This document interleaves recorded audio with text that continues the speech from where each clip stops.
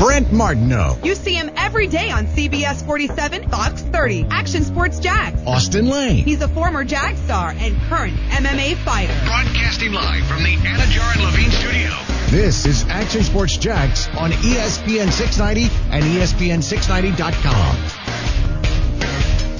Oh, yeah, it is here. Happy football season, everybody. Jacksonville, Florida. There are some players at Jags headquarters. Really have been some players for the last week or so, including Yannick Ngakoue. And now the rookies and quarterbacks have reported, and they needed to be here by today. Next up, the veterans on Wednesday, and then they'll hit the field. So you know all about that. We've been talking a lot about that. We've been hyped for it, can't wait for it. But now it's officially here. But bigger than football season. We got plenty of time, like the next 6 months to talk about that. Austin Lane now undefeated. Yeah. As ESPN 690 2-0 radio host. 2-0. Runs the record to 2-0. Oh, thanks, Kuz. Right on time for once, too, man. Appreciate it. Kuz, did you break up a wedding this weekend? I didn't break up a wedding. I went to one. It was in Kansas City, right? St. Louis. St. Louis, that's okay. Close, though. Close to Kansas City. Did you get any barbecue? No barbecue. Missing out, Girlfriend's man. not a fan of barbecue. Whoa. There was a St. Louis that I hadn't heard of, according to Kuz. I'll talk about that in just a little bit. But first, your fight. That's what's top of the slate today. All right, yeah. Hey, this wasn't an easy one. Not an easy one. That was a big fella you had to face, Cam Graham. As you can tell by my face, wasn't an easy one, man. But those make for the best fights, I guess. So it went good. I got the victory. Is this the best? Is this the biggest pounding you've taken? In an actual cage, yeah. I mean, I've been pretty beat up sparring before, but as far as a pounding like in the cage, yeah, probably. You know, eyes a little jacked up, the ears a little swollen. So yeah, we'll see if they get cauliflower ear. I'm pretty bummed if they get cauliflower, because you know what they call cauliflower ear, right? Yeah. So we'll see if I get that. I was watching a fight the other night, and the guy's cauliflower ear burst. Yeah, you know? I saw that. Who was that? That was gosh, now I can't think of it. It was a good fight. Went 5 rounds. I didn't have the sound on, but I know exactly. Yeah. It was Rafael Dos Anjos, right? Yeah. Rafael Dos Anjos. And the other kid fought a great fight. Yeah. Yep, that's my expertise. Leon Edwards. No, thanks for doing some homework, man. I appreciate it. Yeah, I was watching. Steph's like, "Are you watching this because of Austin?" I was like, "Well, basically, yeah." Yeah, pretty much. Well, you know what then? Hey, but it was entertaining.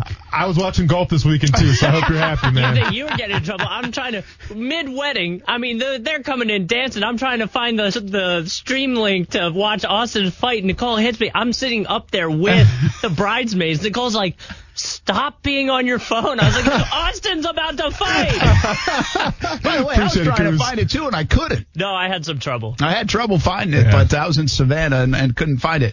And then Stuart clued me in. Stuart always knows how to find it, by the way. When in doubt, call Stuart. Knows what's up. All right, take us through the fight, man, because you told us on Friday there was some drama that built, right? Yeah, Cam Graham didn't make the weight. Didn't make the weight. Yeah, so there's a lot of drama, actually. So, let's go through Friday. We go to the weigh-ins, and they're early morning weigh-ins. So it was anywhere from 9 to 12. I showed up about 11:30 because didn't have to cut any weight, wasn't too worried about it.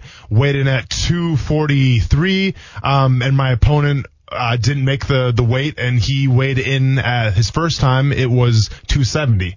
And then the max we could weigh is 265. He reweighed in again. It was 269. So we agreed that I would take some of his fight purse, and then there had to be a weight cap of 280 pounds the next day. So basically that means when he shows up to the venue to fight, he can't weigh more than 280. So that's what I had to go on. And then that night I actually got some really horrible news. Actually the next morning. So around 2:30, I get a text message from my dad. And long story, but me and my dad don't really talk that much, all right? And I saw the text message, basically said that my uncle, who was battling cancer, passed away. And my uncle was a guy I was super close with out of the dad side of my family. Really, my uncle's the only guy I actually ever really spoke with and everything. And my uncle was a big supporter when I played football, even in college. He'd come to all my games, and he was a big supporter in MMA as well. So found that out at 2:30. Needless to say, didn't do a lot of sleeping after that. Yeah. So sorry to hear that. No, I appreciate it. Yeah, it's kind of a rough ordeal. It's cancer, man. It's a rough thing, you know. What are you gonna do? But you've been battling a while. He'd been battling a little bit, and I guess it's one of those things where you're kind of naive because, I grew up with him, so I knew how tough he was. I'm like, oh, yeah, he'll beat that, no problem. And unfortunately, it didn't pan out that way. But, obviously, I miss him and I love him very much. But so I had to deal with that. So woke up at 2:30, didn't go back to bed until about 6:37. Woke up about 2 hours later and just not in the best headspace. And keep in mind, my mom was staying at the same hotel I was, so I saw her the next morning. Didn't really want to talk to her about it just because, I didn't want to get into that whole thing, especially with a fight coming up. As selfish as that it may sound, I would want to stay focused and everything. So we didn't really touch on it too much. Got to the venue, and I was in an okay headspace. And at this point, we got to the venue around 5:30. My opponent, like I said, had a 280-pound weight cap. And it's not my job to weigh him in, so I didn't really care. I'm focusing for the fight now. And my coach, wanted to just see him weigh in, and apparently he weighed in earlier without us seeing.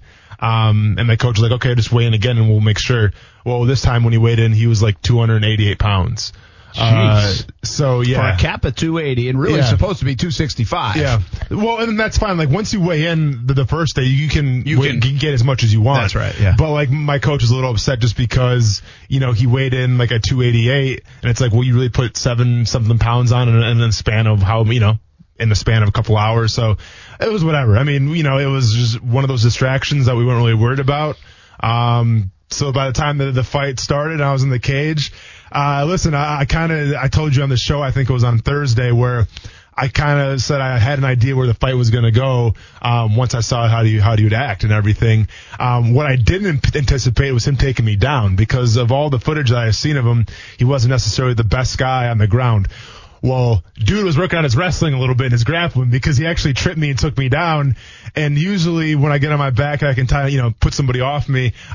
This time was probably a little more hard than I was used to. Oh, you're giving up 45 pounds. He's accustomed to. That I was accustomed to. So, I was stuck on the bottom a little bit, took a couple shots. I kind of have a bread and butter of some transitions that I'm not going to bore you with jiu-jitsu talk, but basically I set him up with a submission on his arm. He countered that, and I knew once you counter that, then you can try to transition where I'd be on top. That's exactly what happened. So everything we worked for there went fine. I was on top then, ground and pound. The bell rang at the round one. Go back to the stool. I'm feeling fine. I'm feeling good. I can tell he's starting to get a little fatigued, a little winded. Second round comes out. I throw a couple kicks at him, try to stay long. But of course, me being the opportunity guy that I am, I go in and try to beat him up on the inside, hit him with an uppercut. He came back, landed a couple shots on me. And then, I went for a takedown. Didn't work out too well. He landed on top of me. I countered it again and then finished up with some ground and pound. I ended up winning the fight, in the second round then. But it was a battle back and forth. I took some shots, and especially being on the bottom, it's one of those things where it's like, all right, you just got to wait till the opening presents itself. And you may have to take some shots in doing so, but it's okay. And that's what I did, and, it was a good learning experience. A lot of adversity. Then obviously after the fight, then I just kind of, was super emotional and kind of just lost all control and, gonna be honest, kind of bawled my eyes a little bit, so I gave a shout out to my uncle, on the microphone and everything. Sorry, didn't give ESPN 690 a shout out this time, unfortunately. Uncle John's more important here. Yeah. But, man, it was a great win. I got to share with my family that was there. That was cool. And, the show goes on. So, the fact that you took as many punches as you did, though, and you felt it. Oh, yeah, I felt it and you're still feeling it probably. Yeah. Is that almost a good thing, though? To Absolutely. be able to take, because you kind of excited. Because you can get, like you always talk about it, like in the heavyweight division, it takes one punch. Yeah. Right? Yeah. But you took more than one punch. Yeah. So, it was funny, like, after the fight, after I gave my speech or whatever, I go up to my coach or one of my cornermen. I'm like, dude, is my eye bleeding? He's like, yeah, it's a little swollen, man. I'm like, nice. Cause like, that's really the first time. And listen, I've had losses before, but out of those losses, it was just a one punch thing where the guy kind of loaded up and, I got clipped. This time it felt pretty cool though, because I actually have something to show for it. It's actually, I've been in a fight. I'm going to be honest, man. So that was pretty cool. There is that element now. Gonna be honest, if you're though. like in high school and college and you're chasing the girls, and you get like dinged up, you get some, especially in the face. Yeah. Like it becomes a bit of a badge of honor. Oh yeah, for now, sure. I know you're in a different part of your life right now, so I don't really care. But I get I'm what married. you're saying. Yeah, though, yeah. Right? Yeah. I mean, it's a little bit of a badge of honor. It is, like, man. I wanted you to come in here with the Rocky glasses on. See, my mentality is like get through the fight with as little getting hit as possible. Yeah, that would be me too. I'd Yeah, like to that's stay the pretty, point or usually. as pretty as I can be. Yeah, that's the point. But you know what? Like, I mean, I kind of felt the adversity a little bit, so I take great pride in kind of coming back because there's a little bit where I was against the ropes, as they say. Were you close? No. I mean, like as far as like consciousness, I was fine. I knew I was taking damage, and as soon as the ref said like you guys start fighting back, I'm like, all right, I better get off my back and start doing something here. So he actually said that to you? Yeah. So I heard the ref, and it was cool because I could hear my cornerman and everything too. Like, you got to get up. I'm like, all right, cool. And you know, my coach is super impressed with how I responded to all the stuff that he said to me. It's amazing. You know, I mean, we fought in this bar called the Moon. You know, and maybe like a couple thousand people there. I'm not sure the exact. Not your typical bar fight. No, not your typical bar fight. But it's amazing through like all this screaming, and the only guy I could hear was my coach. You know, it's kind of funny how you can kind of zone it pinpoint him out a little bit. But I will say this though, the next morning I was sore. Like once that adrenaline wears off, I'm sore, and I was a little swelled up and had some, I had some cuts and some blood. So like walking out around in public, people were kind of looking at me a little bit. And then like last night, me and my wife, we went to dinner and like probably got some looks there. Like, is everything okay at home? Like, stuff like that. So I had to take that into account. But yeah, overall, it was a good experience. That's good. One last question for you. Yeah. Was this guy better than you thought? No. Better? No. Cause I knew he was tough. I don't think he's ever been finished before. So I knew he was going to be tough. Way more than I expected, I'll say this. I mean, I don't take any opponent lightly, regardless of their record. And, this guy was 2-0. And according to some people and some websites, actually ranked higher than I was. So he was up there in the rankings. So no, I didn't think he was going to be a slouch by any means. I knew he was going to be legit. And that's what he was. Nice article on you in the Tallahassee Democrat, I think it is. Yeah, that was cool. Which is good. And a decent crowd over there? Yeah, great crowd. Good Absolutely, crowd. yeah. And now who knows? It's early, but what's next? Hopefully another fight in a couple months or so. Yeah, in the fall most likely. And maybe around here? You never know that. It's hard to say right now, but that would be ideal. That'd be awesome. Yeah. Keep it in the backyard if you can. Yeah. So, well, congratulations on the win. Yeah, thank you, man. Way to take a punch out. I don't know if I want to look at you all day like this, or maybe if I should give you some of my shades. I mean, I think I have some shades in the car if you want to put them on, man. Rocky music when we come back. Nice. How about some football talk when we come back, too? And a big weekend to catch up on, as really it's the last weekend without football. Now, we won't have football games next week, but the last weekend without football. We don't have to make stuff up anymore, in other words. No. Not that we have to. Where's the latest? Is Yannick Ngakoue going to report? What's your gut feeling a couple of days from report day? Telvin Smith, is he definitely not coming back? Those are questions we've asked for a long time. Now that we're here, is it reality? So some of those questions. What else is up with the Jacksonville Jaguars? Heard good things already today when I was over there about Nick Foles back at it. And the Jags will be on the field in a few days. Thanks for hanging with us. It's football season. We've been waiting more than 6 months for this. Hope you have too. Action Sports Jacks on ESPN 690. The toughest radio show in town. You better believe it. At least one part of it.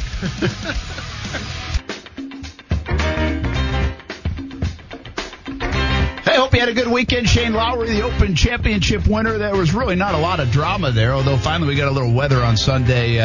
So I would say the most boring major of the year in golf, and now it's over. But did you see some of the video of him partying?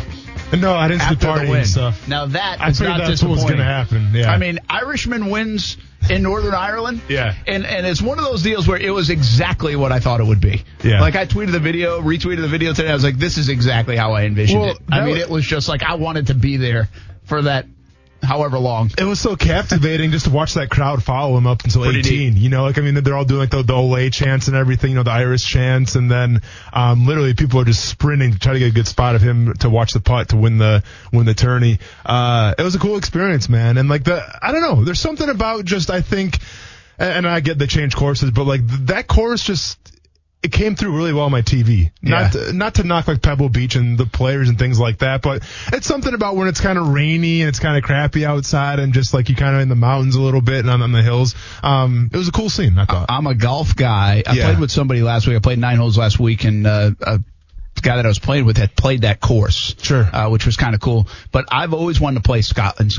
Yeah. St. Andrews, any of those. I don't have much a desire to go to a lot of places overseas, but I want to do that. That's definitely on the bucket list. They say like Bandon Dunes in Oregon you can almost go there and not have to go overseas. It's very similar what they've created. But then I'll talk to some people. They say go play golf in Ireland because it's even better. Yeah. And I don't know if that's true or not, but Ireland now becomes on the list, not just because of this tournament, just in general. It has been for a few years. Here's the thing about that scene with Shane Lowry, and he seems just like a good dude, good guy. 100-1 odds to win at the beginning of the week. Wow. Which is unbelievable. But that scene was not that different than Tiger Woods at the Tour Championship last year. Remember everybody coming up to the last hole? Yeah. It was not that different, but it will show you the power of Tiger versus just another golfer. Because let's be honest, in the grand scheme of things across the globe, Shane Lowry's just another golfer. In Ireland, he might be a big man. Yeah. Well, I mean, Rory's the man, though. Okay, and Graham McDowell's the man, and Patty Harrington's the man. But I'm saying now he's the man for a little bit. Yeah. But so it just showed you to me. It was like, wow, that's a similar scene. Similar. I'm not saying it's exactly the same, but it was similar. And the story was different. Tiger hadn't won in so long. He's coming back. But I thought it was kind of neat to put both of them together and it just reminds you how big the Tiger pull is. Of course, that was in the States. That was in Atlanta when he did that last year. And then the other thing to think about is what just happened there is, it's no different than, a United States golfer winning in their own backyard in the U.S. Open, Yeah. So it didn't. Well, where did Furyk win? Did Furyk win in Pennsylvania?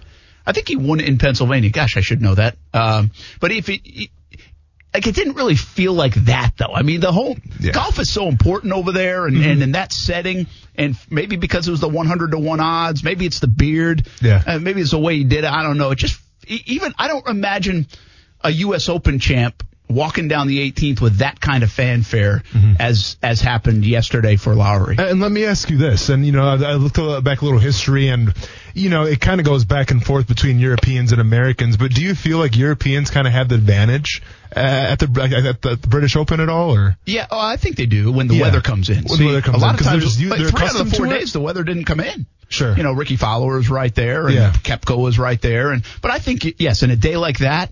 If it was like that for 4 days, I think, I don't know what the record is. It's a great question to look back on. Say in the last 20 years, how many U.S., how many U.S. guys have won? Last year was Molinari, and then 2 years ago it was Jordan Spieth, and then it was Stenson from Sweden. So it kind of goes back and forth. But think about it. It was Stenson and Mickelson played unbelievable and still lost. Tiger played well last year, but lost. So it's not like they're not in the mix. It's not like the whole leaderboard is European players. Yeah. But I get what you're saying. Well, let me ask you this. Are you Tommy Fleetwood believer now?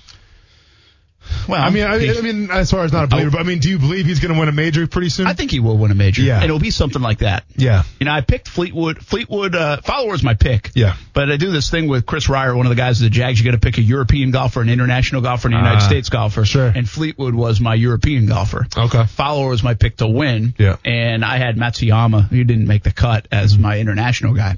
But Fleetwood, good showing. Koepka right now, it won't get talked about enough, but he still finishes top 5, which means he was first place, second place, fourth place in the majors. Consistent, man. Unbelievable. That's pretty impressive. And Fowler continues to knock on the door. Yeah. Fowler got a bit of a bad break on the first hole, and then he had to rally, and then he fell off again. He wasn't going to. Nobody else was going to win that event. Lowry played too well. But I still think Fowler's day is coming. And I think when the floodgate opens for Fowler, he might roll off like 3 and 6 majors. He might win 3 in a year and a half. Yeah. He could do it. I think he might be the next guy to get hot. And win. From an age standpoint, because I don't know how old, I could probably look this up real quick. Like Fowler, because I remember him from being the kid that wore like the I know, green. he's getting a little bit older. How old is Fowler now? Fowler's probably 30. And so in terms of that, 30 years old. Are you coming into your prime? Are you in your prime? Kind of past it? Because golf's got to be different than any other sport where your prime can be dictated. I feel like it's a good question. I think it varies for guys. There have been guys that have great careers in their 30s. I think in major championships, I would say he's more coming into his prime because he now has all this experience in the bank. Lowry, blew a 4-shot lead, I think, of the U.S. Open a couple years ago, and then he comes back this time and wins. Well, that experience helps you. So even the bad experiences help you. And I think Fowler, sooner or later, will push through. Of course, he's participating in an era of golf where we have so many good golfers. So Fowler is 30 years old, by the way. Good call. Yeah, right. And another surprising age, too. Jordan Spieth, only 25 years old. That's it. Crazy. And Spieth had an okay week. Yeah. I saw a stat this week, actually, which surprised me. What was it? It was, they did separate years. Majors scored a par in major championships. Mm-hmm. And wouldn't you think Tiger Woods would be number one, like with year 2000? He was 53 under par in the 4 major championships combined. Yeah.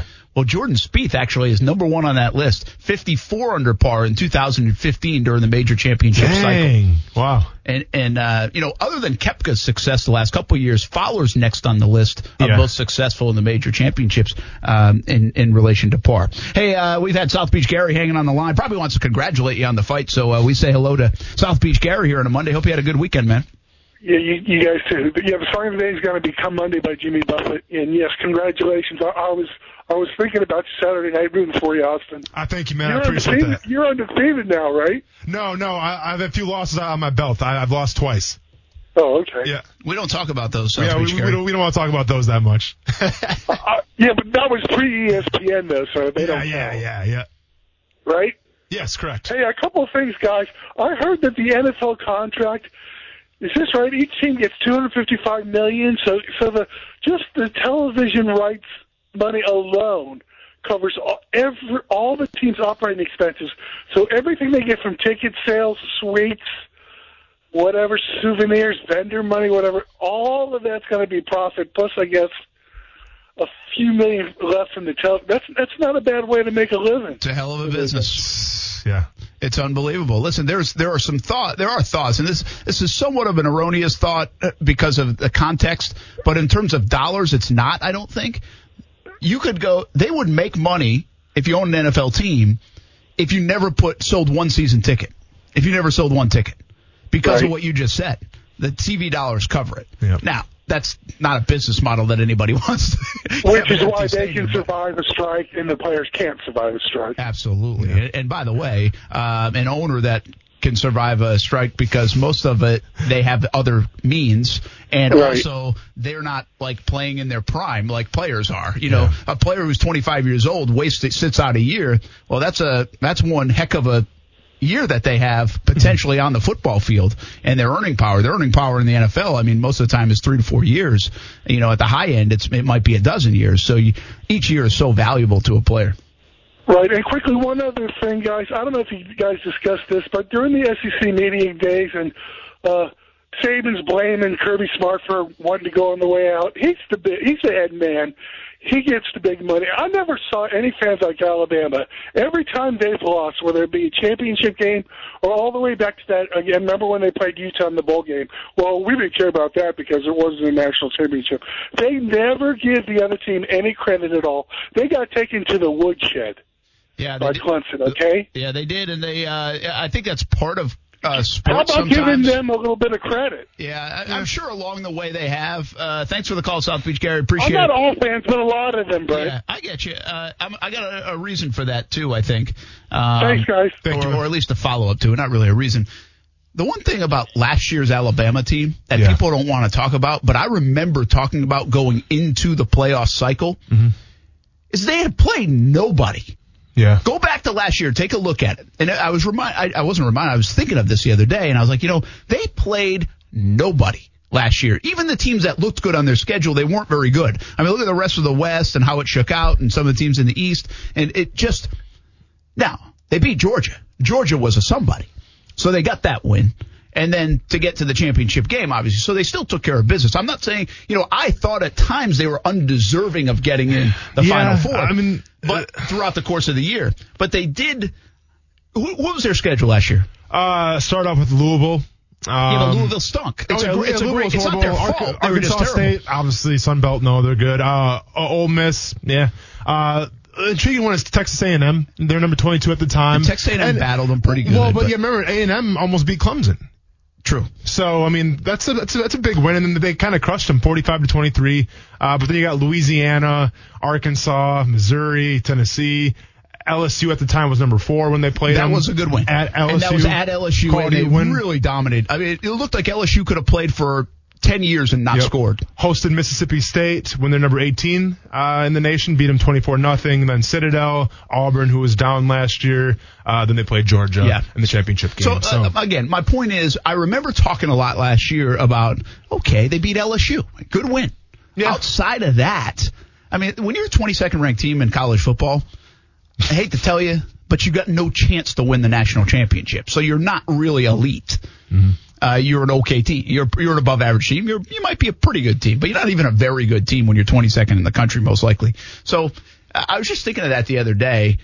And my point, I think they got exposed eventually. We don't know how good they were. They were good for the Georgia game. They were good to get to the championship game.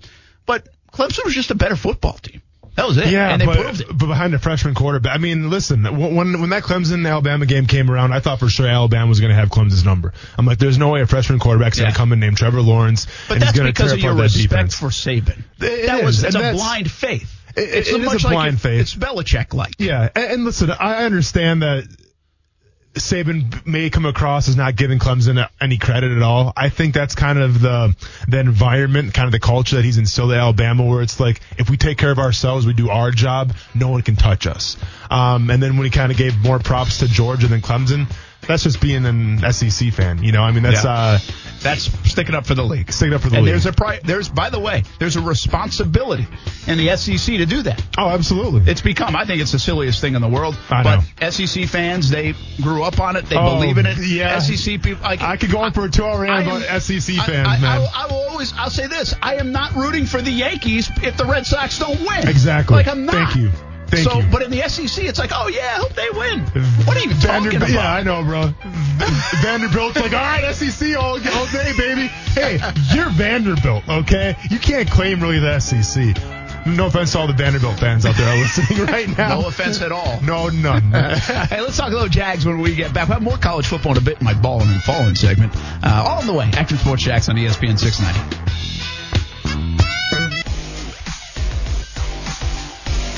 All right, welcome back. A lot to get to. Man, it is busy. Austin Lane just trying to recover from fight night Saturday night and another win. And we're trying to prep for football season. It is here. A lot going on. By the way, a couple of programming notes. Thursday will be our first Jaguars All Access. That'll be at the stadium, so not at Mellow Mushroom on Thursday, 7 o'clock on Fox 30. And we'll do a show this week coming up, and next week. Next week's show will be at Mellow Mushroom. And then we're going to take a little bit of a hiatus because there's so many preseason games on Thursday nights this year, and then we'll pick it back up. So we'll keep you posted on the schedule for Jaguars All Access. That's coming up, the debut show of 2019, live from Jags headquarters on Thursday. That one is closed to the public, so I don't want to mislead you on there. But we hope you come out to all the rest of the shows, just not this first one on Thursday night. Also, 1st and 10 training camp we will have on TV side, CBS 47 and Fox 30, 11:15 every night of training camp during the week, Monday through Friday. That starts on Thursday. So we have got a ton of programming. As I always say, on the TV side, more programming probably locally than anybody in the country. And now we add in ESPN 690, some fun stuff we're doing with the high school. We're going to have a high school game of the week on ESPN 690. We're working on that. High school media days coming up next week. I talked to some high school coaches today. They're all gearing up and getting ready for when players report, I believe, next week. College players reporting over the next few days and into next week. So there is a lot happening. And we love it. It's really a fun time around here in the Jacksonville area, of course, because we love football. Speaking of reporting, Jacksonville Jaguars, quarterbacks, rookies report. Josh Allen, first-round pick. He is there in the building. Nick Foles, the big acquisition at QB. He is there. And so many people now trying to guess, what does it all mean? Where do the Jags fit? I think Kuz tweeted something out on Get Up this morning saying they could go worst to first in the AFC South. You know, that's not unfathomable. I mean, that's not like this, big hot take. Listen, picking the Jags is risky, okay? Picking the Jags to win is risky. Picking the Jags to lose is a safer bet. I mean, history, that's the trend. I mean, over the last dozen years, it's been a safer bet. I'm not knocking them, just saying that's what it is. And they've been more disappointing than, good. Yeah. So I think it's a little bit it might be a little bit of a reach, but it's not that far of a reach given the landscape of the AFC South. And it seems like, there's always like that dark horse pick. And going into the 2017 season, it was the Jacksonville Jaguars. Everyone was saying how they were going to play beyond their record and, go to the playoffs and make some noise. And that's exactly what they did. And then it seemed like the next year, the in pick was the Jacksonville Jaguars. Oh, yeah, they're definitely Super Bowl bound with that defense and everything. They just barely lost to the Patriots, and you saw it all fall apart. I just think this year with the AFC South, I can't remember a time. And listen, like one would say, the Tennessee Titans, they shouldn't be favorited or they shouldn't even be picked to win the division. But the Titans have beat the Jaguars the past 4 games. The past 4 times they've played each other. So it's hard to count out the Titans right now just because they've had the Jacksonville Jaguars number. So it's really up for grabs, Brent. I'm going to be honest with you, man. I think for the in pick this year, it's funny. I think it's the Colts. It seems like everyone's picking the Colts. Well, it seems like the Colts and the Browns. But for the AFC South, whether it's Andrew Luck of how he's performing or just, I guess, signing Justin Houston on defense now and adding some pieces there, it seems like everybody's really in on the Colts and everybody's really in on their last draft this past year as well, which, I mean, it was a decent draft. I'm not ready to write it as one of the best drafts in Colts history or anything like that, but it seems like the Colts right now are the favorite to win it. I think, they have to be because of the quarterback spot and because of some of the young talent. But also, hey, people are talking about the Colts like they were talking about the Jags last year, like you mentioned, and how do they handle that? They're a young team. Outside Luck now, they got some, obviously, experience at the top, but even Frank Reich as a head coach, how does he handle it? There's a lot of – listen, it's the NFL. And I said this on Friday. I said, for the first time in a long time, I feel like the Jags are starting off where most of the teams in the league start off. And that is as kind of an 8-8 type of football team where you could see them go 9-7 if things go well, 10-6. Yeah. Or they could go 7-9 or 6-10. I don't really see them as an 11 or 12 win team. And I don't really see them as a 3 or 4 win team. So they're kind of with a big grouping in the NFL, which I would say probably 24 to 28 teams sit in the same spot because it's just the way the NFL works. My question to you is, I was having a conversation today, and I thought this is interesting. Are the Jags better on paper this year than they were in 2017 when they went to the AFC Championship game? I just posed that on social media. And it seems kind of bizarre, right? Because you say, well, they went to the AFC Championship game.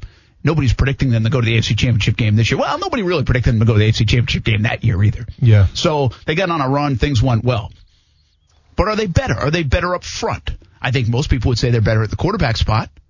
Absolutely. Do they have more talent at the wide receiver spot, even though it's unproven? Yeah. Remember, now, Allen Robinson didn't play that year. Well, yeah, was hurt.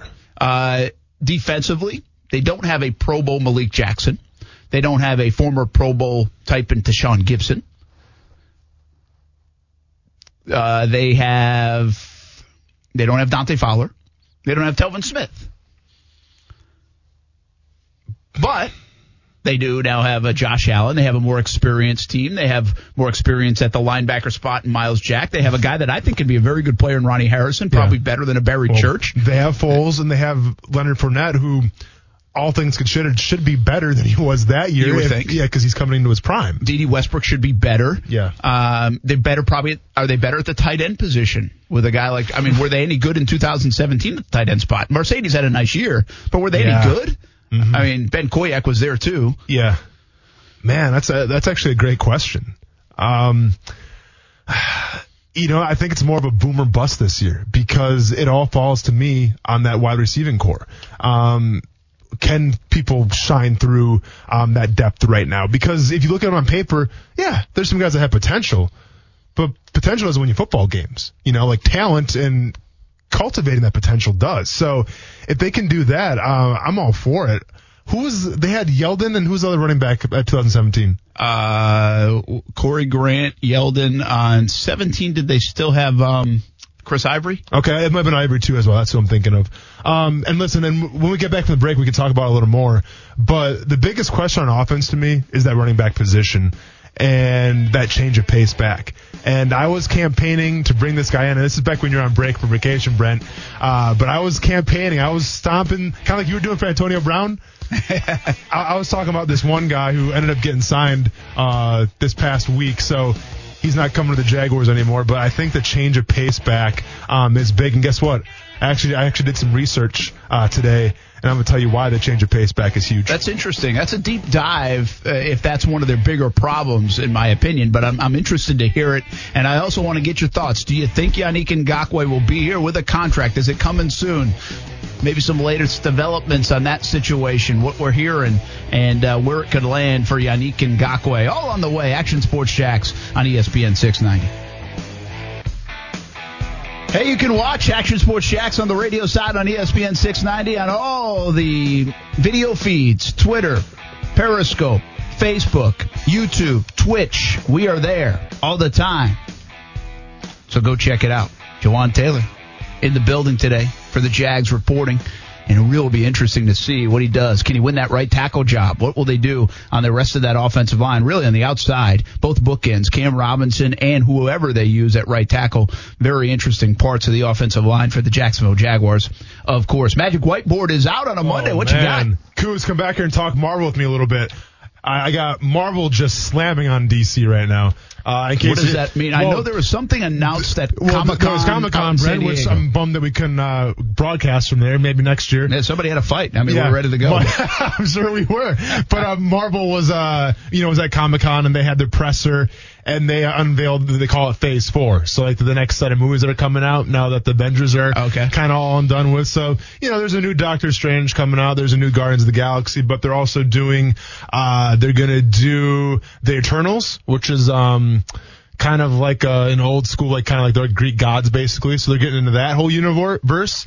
And then also the big thing at the end was a Blade movie coming out. You remember Blade with Wesley Snipes? Yeah. There's going to be a new Blade one coming out. So I'm they got a lot for that. going on. Yeah. Because you see some of that stuff? You into it? I did, but remember, I'm already 3 movies behind. Marvel, so. Why didn't you even ask you to stay behind? I'm sorry. Last time we had this conversation, we put a trash bag up in between the windows so you guys couldn't see each other. That was the Spider-Man talk, which we've agreed to disagree on. Which he's finally seen, though, so it's all good. I have seen. By the way, I had the chance to watch Captain Marvel last night on my flight back and chose not to. I watched Glass instead. Oh, Glass. Wait, which the one with Mr. Glass? Mr. Glass. Yes. Yeah. Well, that was a big mistake. Yeah, I kind of regretted it. You should have texted me, man. I would have told you that one. You should have just done some work for the show. I didn't have any Wi-Fi. You don't have Wi-Fi. Just put some of your thoughts on. Well, speaking of work for the show, though, that's all I was doing today, Brent. I was trying to help us out, yeah. Hey, Hunter Crane, the good buddy of the show, says this: upgraded at QB, OL, and DL. Fournette needs to stay healthy, but I would say they have a better roster than they did in 17. If these 2 questions are answered, they could win the division. 1, who is Nick throwing the ball to? Fair question. Yeah. 2, can Wilson and Harrison avoid giving up explosive plays? I think that's one of the big question marks nobody's talked about. How will Jared Wilson, and Ronnie Harrison do back there? I think Ronnie Harrison has a chance to be a really good player, but the experience level of Gibson and Church back there a couple of years ago especially, and then Church died off last year in terms of what he was able to produce. But Gibson is a good player, I think. And what can Wilson at least play a solid free safety? And does Harrison take a step? I think that's a question that we'll get into, but it's been overlooked, I think, by the Ngakoue talk and by the Telvin Smith talk and by all the offensive talk. But you deep diving on the running back situation. I am. You're concerned on the change of pace back, and you've talked about this for a long time. They did not really address it. Now, listen, last year they had a guy like Corey Grant who they could do different things with. He gets hurt early in the year. The whole running back room gets blown up in the offseason. They go out and get a couple of veterans in Rawls and in Blue. They get Benny Cunningham, and they draft a guy in Armstead who also seems like a pounder. I mean, they just feel like they're going to come back at you with bam, bam, bam, bam. Yeah. So to your point, they really don't have that change of pace. And keep in mind, Yeldon was a very good third down back. It got muddy on Yeldon toward the end of the year, but he was very productive as a third-round back. So I think you raise an interesting question. Well, and let me ask you this. If you look at the roster right now between Blue, Rawls, Cunningham, Armstead, who's your change of pace back? Or do you not really have one? I mean, is it just going to be pound the rock time?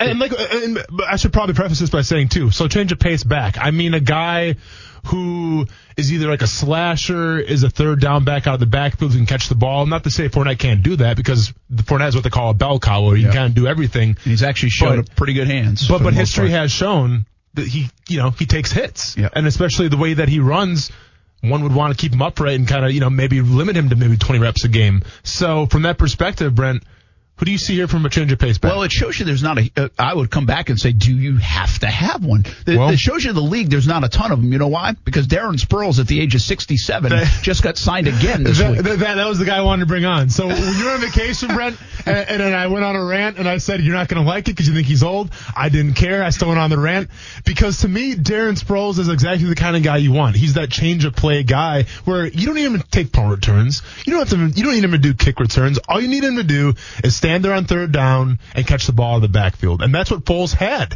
in Sproles when he played in Chip Kelly's offense. And Sproles had something like 70 catches that season, and that's why he was so successful. So from that perspective, I wanted to see him get Darren Sproles. I know you probably didn't agree with me on that, but I want to see Darren Sproles go to Jacksonville. He stays in Philadelphia, which is probably a better spot for him, a spot that he's used to. But what I ended up doing is I did a little research and looked up the top 8 NFL offenses from last year.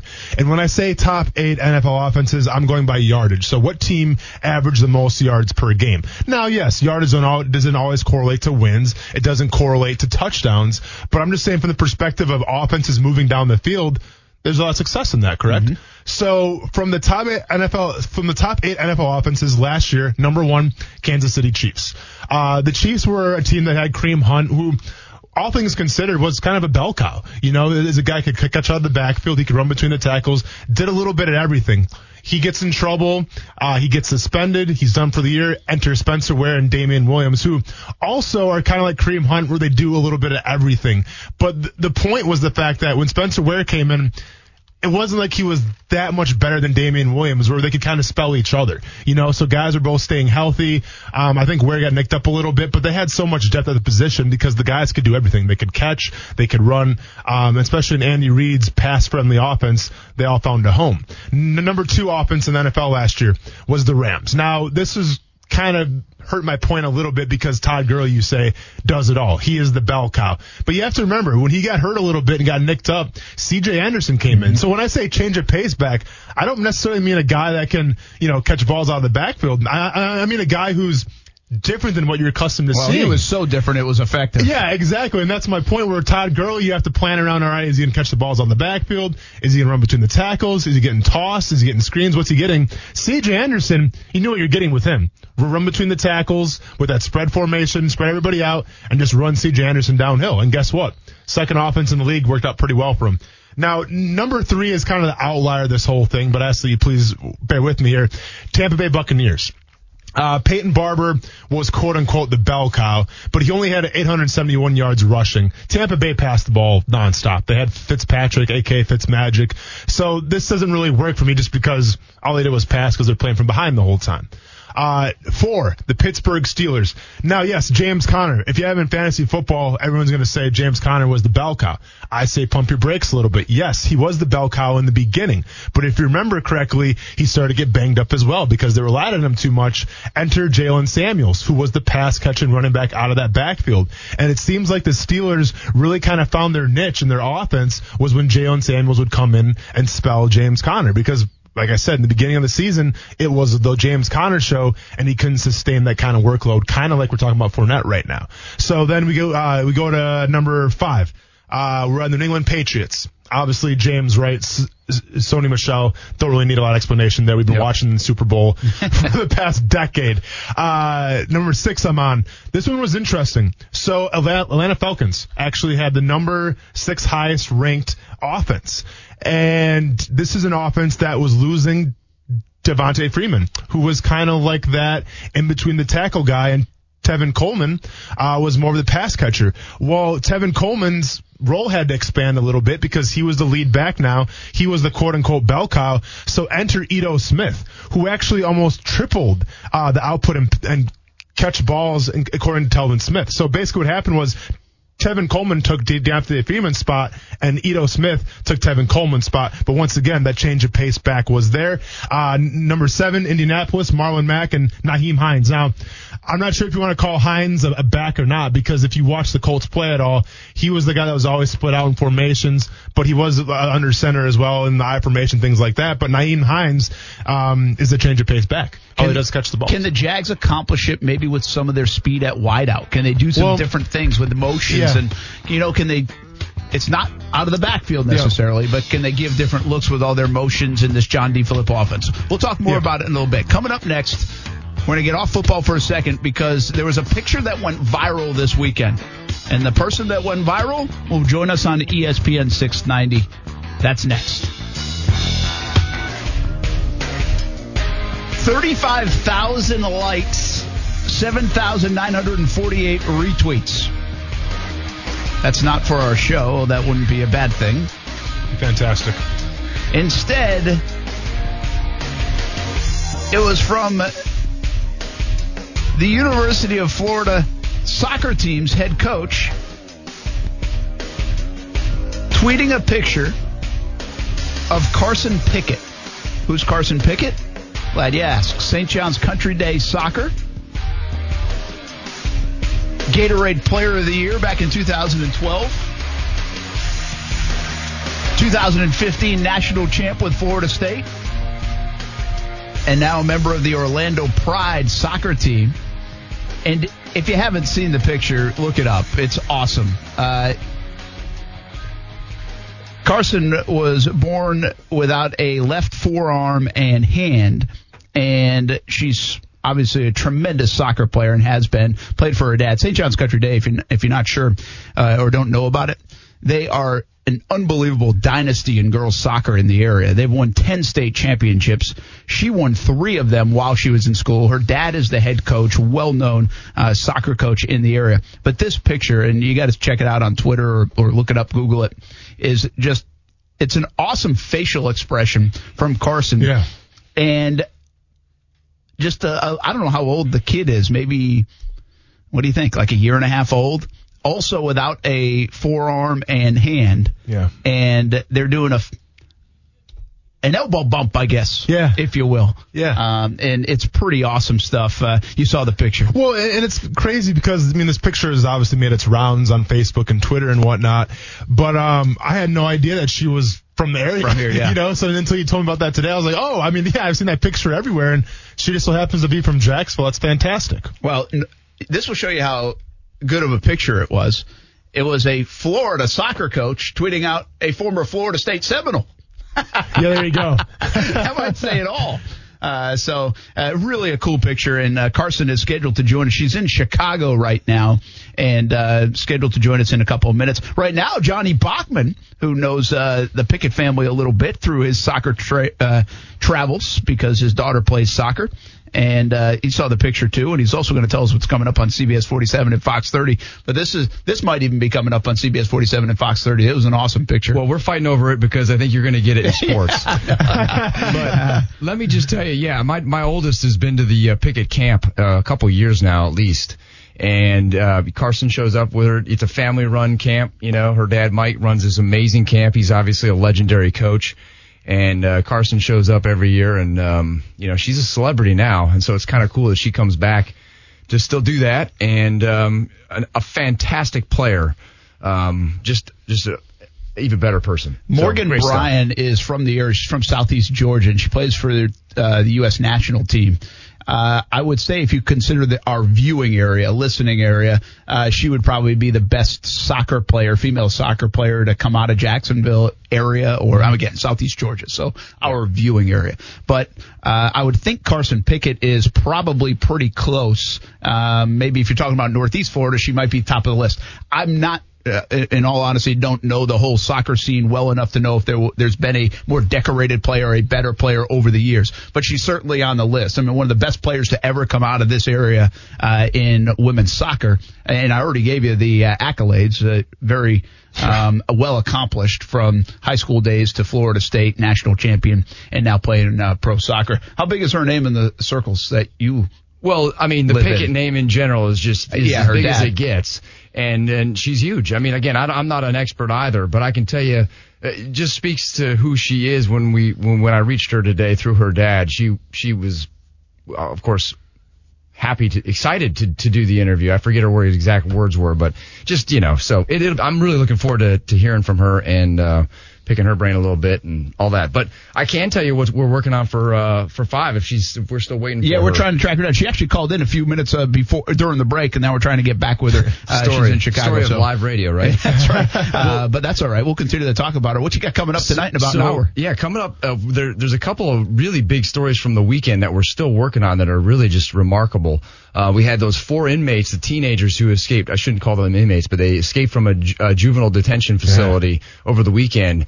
They're still looking for one of them, and as well as the car that the story itself is crazy. We got into it a little bit this weekend on just how the investigators say they pulled this escape off, but it's remarkable. And so we're going to dive into that some more today, look into exactly how this was pulled off and what they're doing to find this 4th team. Was it like straight out of the movies? It kind of was. Yeah, they apparently allegedly faked a fight amongst themselves, and when the guards came in, then started fighting with the guards. Then they got into the control room, started stealing keys to cars from employees, all this stuff, crazy stuff. Wow. So that's what we're working on, more detail. Then of course there's this tragic, miraculous story all in one of the mom and the 5-year-old in the car at Hannah Park. Yeah, heard about this over the weekend. Where she apparently flipped the car into a lake at Hannah Park. Mom dies, but miraculously this 5-year-old girl found a pocket of air inside this water-filled car, and she was rescued by a deputy who was able to, free her from that. So that's remarkable. And so we're looking into, a little bit more about how this could have happened. And we're investigating to see if there's any liability there with signage that may or may not have been there. All kinds of different things that we're looking into on that particular story as well. And then, of course, you can't ever rule out the tropics. Our good buddy Mike Burrish is tracking something down in I guess that'd be the southern coast of Florida that could become a tropical depression or something. Yeah, and he basically said this isn't going to be anything serious to worry about. It's going to be rain either way is pretty much what he's saying. But then he's got some other stuff he's looking at that's brewing as well. And now we keep an eye on the weather. Of course, the Jags will be out on the practice field on Thursday, but they have the flex field if they need it, but they also are starting pretty early, so they should avoid anything late in the afternoon. Mm-hmm. I was actually talking to Ian Shields, the JU Dolphins football coach. They go early in the morning too, just for that reason. In the month of August, they don't want. They tries to get his players fresh, like to start the day before they're going to class and everything. But then they don't have the indoor facility, so it's the good way around late July or in August to beat the afternoon thunderstorms. True, is to get going early. And the Jags are going as early as I ever remember. Now, I've been here, this is my 12th one, so maybe back in the day they went earlier. I don't remember them going at 8:40 in the morning. Is why would they be doing that, Austin? What do you think? I think you kind of mentioned it, the weather a little bit. I'm curious to see, do you know how long the day is going to last for the Jaguars this year? Because, in the past, they've kind of ended out a little earlier. Like, most teams, like when I played on with the Jaguars or the Chiefs or the Bears, we went till, 8:30, 9 o'clock at night. And then we go back to the dorms or the hotel room or whatever. From what I was told the past couple of years, the Jaguars actually got out like around 6 o'clock. Do you know if that's still kind of the case? The other way. Yeah. Do you know if that's still kind of the case? With this regime, I would think it was a lot more. In fact, I've heard this year, this is going to be bad. You got to be very careful with the phrasing. That it might be a little bit lighter than the previous 2 years in terms of, I don't know if that's in terms of what's going on the field or the actual time spent from meeting rooms to in the facility to work even in the hotel room. There might be a lighter load, and that could be very marginal. We might be talking about 5% or 2% lighter. That might be just one person's take on lighter. We'll figure it out. I think it's going to be a hard camp. But you know what? I was under the impression, year one of Coughlin and Marrone, it was like, oh my gosh, right? They had never seen anything like it, and everybody was talking about it, and they were worn out and tired by the time they got to preseason game number 3, and I think they got the doors blown off them by Tampa. They looked awful because Mercedes Lewis said it in front of microphones, said we don't have anything left. And so then they started to taper a little bit, get ready for the season. They had the big year, so it worked. So players come back last year like, hey, this worked. We went to the AFC Championship game. We'll suck it up. My impression was because less people were complaining, it might have been a shade easier last year. Yeah. I asked somebody recently about it. They were like, no, it was not easier. We were just used to it. So we at least knew what to expect. So where does that land year 3 under Marrone and Coughlin? And again, keeping people healthy is the prime goal to get to September 8th as healthy as you can possibly get them. And you are going to have injuries, but you don't want it to be because of your schedule, your work, and how much you work the team in August is why you got people hurt. So starting to follow NFL teams now, I mean, I feel like there's 2 schools of philosophy here. And the one school I just talked about was where teams got out a little earlier. So maybe like around 6 or even 7 at the very latest. And the school of thought there is the fact that if you get out earlier, that means you can get some more rest. So as opposed to maybe only getting 6 hours, 7 hours of sleep, now you can get like 9 or 10 hours of sleep. And in doing so, there's a better product on the field because you're more well rested. Now, the other philosophy, kind of the old school coaching philosophy, the philosophy that I was basically been a part of my whole entire life, it seems like in the NFL, was the fact that you were at the stadium or you're at the training camp facility until 9:30, 10, and then you go back to the dorms wherever you're staying. Maybe if you're lucky, you get 6-7 hours of sleep, and then you go perform. And then that's more like the boot camp side because coaches want to put you in the most stressful conditions possible because that way then you're ready for the season. The season's going to seem a lot easier. 2 schools of thought. Do you let the guys get the rest and perform their best, or do you push them a little bit farther and then let them kind of be mentally tougher, I guess, quote unquote, you would say during the season? It's 2 different schools of thought, and it's something to keep a track of, honestly. The right way to do it is whatever wins more games, and you usually don't figure that out until halfway through the year or maybe toward the end of the year, and you go back and evaluate what you did, and that's just kind of the way it goes sometimes. So we got a lot more Jags talk, including what do you think on Yannick Ngakoue? Will the deal get done sooner or later? But right now, we are happy to be joined by Carson Pickett. I think she's in Chicago. We've tracked her down in the Windy City, coming off a big weekend where just an incredible picture that I described to everybody a little bit earlier went viral, and it's a fun thing to talk about. Brent Martineau, along with former Jags player Austin Lane. We've got Action News Jackson's Johnny Bachman with us as well here on ESPN 690. Carson, thanks for taking a few minutes. Yeah, absolutely. Thanks for having me. No problem. What do you think of this? We love talking about good things, positive things. This is your facial expression in this picture is awesome.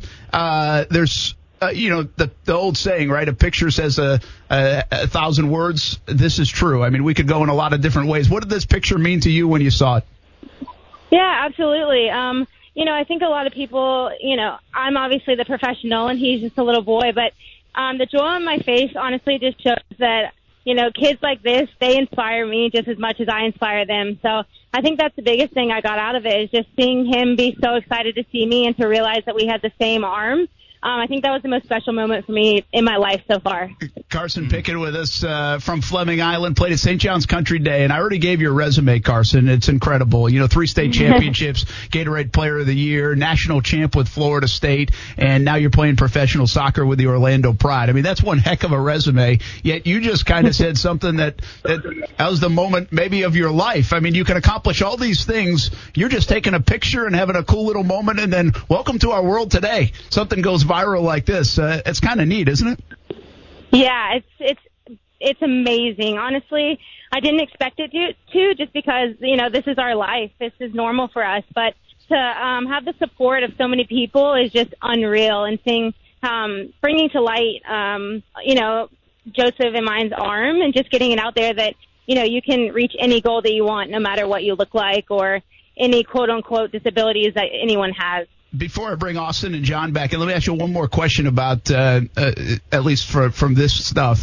And do you feel a sense of responsibility given the fact that you might meet young people that see you as an inspiration, whether it's to carry yourself in a certain way, play in a certain way? I mean, for you, it's normal. You were born without a left forearm and a left hand, and you've excelled in life and in soccer and school. So there's a normalcy to it for you. But do you kind of sense that sense of responsibility that it's bigger than maybe one of those things?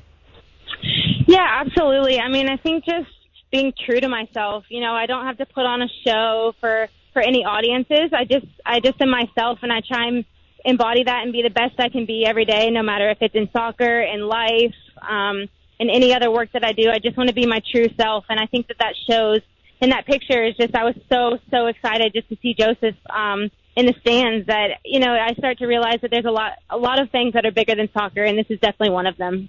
Amen. Carson, John Bachman here. First of all, again, thank you for joining us. I'm a huge fan of your families, but this picture has been liked by 35,000 people. It's been retweeted almost 8,000 times. Who has reached out to you from the most obscure spot because of this?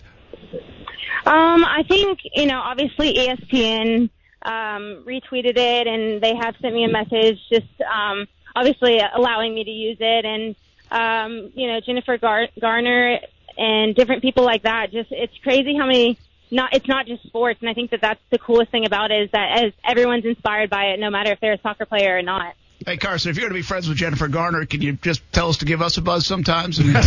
I got the Red Sox? What are now. you talking about with her? Absolutely.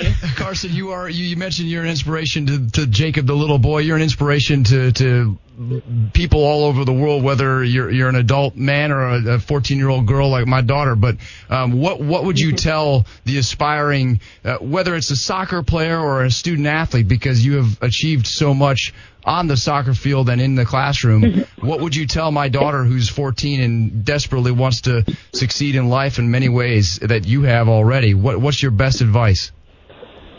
Honestly, my best advice is, it sounds cliche, but just to follow your dreams and never ever let anyone tell you that you can't do something because of the way you look or anything like that. I think just not allowing anyone to diminish you as a person, no matter your skills in your work or on the soccer field. But I think that's been the best part about my journey so far, is I've been realizing what my true self is and how I want to be outside of soccer, and then soccer shows for itself. You can be the best soccer player in the world and just not be a great person, and I think that shows a lot in life now that I'm getting older, is just to follow your dreams but to never lose yourself in the moment. Awesome. How you doing, Carson? It's Austin Lane here. Hey, good. How are you? I'm doing fantastic. So you're playing for Orlando now, but you're actually drafted by Seattle. And Shaquem Griffin's another guy who was drafted by Seattle, who's missing his hand. I'm just curious, did you ever get a chance to meet him, and did you guys ever interact at all? No, we have not met yet. That's hoping that's going to happen at some point. Just honestly to talk about all the similarities and differences in our arms and in football and soccer, and I hope that's going to happen at some point, but we have not crossed paths yet. He's a Florida kid too, right? He's from UCF South, guy. Yeah. And we just did an event with Shaquem. Yeah. This past year. He's that's awesome. Unbelievable. He did it at Daly's place here in Jacksonville. Well, and if you guys have something in common, I can tell from the get-go. I mean, it's the confidence that you guys have, and where does that confidence come from, Carson? Is it playing for your dad for so long, where he kind of instilled those values into you? Yeah, absolutely. I think a lot of times on the field, people can see where you came from, and they can see, who raised you, and I think that says a lot about my parents. My faith from when I was younger, just following God, and I think that's been something that stuck with me, and especially now when you see so many terrible things in the world, and just to make sure that I have in my faith, I'm strong in my faith, and I follow whatever God sets out for me, and I think that's been the biggest turning point in my life so far. Carson Pickett with us here on ESPN 690 with Brent Martineau, Austin Lane, and John Bachman. And if you missed the picture, haven't seen it yet, well, check it out. Google it. Just a fantastic picture of Carson. And you said his name is Joseph. I don't know. How old is Joseph? Do you know? I don't know. I want to say he's 3 or 4. Yeah, that makes sense. So just a fantastic picture. You have to see it. And Carson she's from Fleming Island, played soccer at St. John's Country Day, then at Florida State, and now playing for the Orlando Pride professionally. Does this actually, your dad has won 10 state championships. Does this put you over him now from a celebrity standpoint? You know what? I don't know. In Jacksonville, he's a pretty big celebrity, so I might be even with him now. And that's okay. That's a good mantle to share. Let me ask you a big soccer question. Obviously, there's been all this buzz around Team USA and what they just accomplished to win the World Cup, the U.S. women's national team.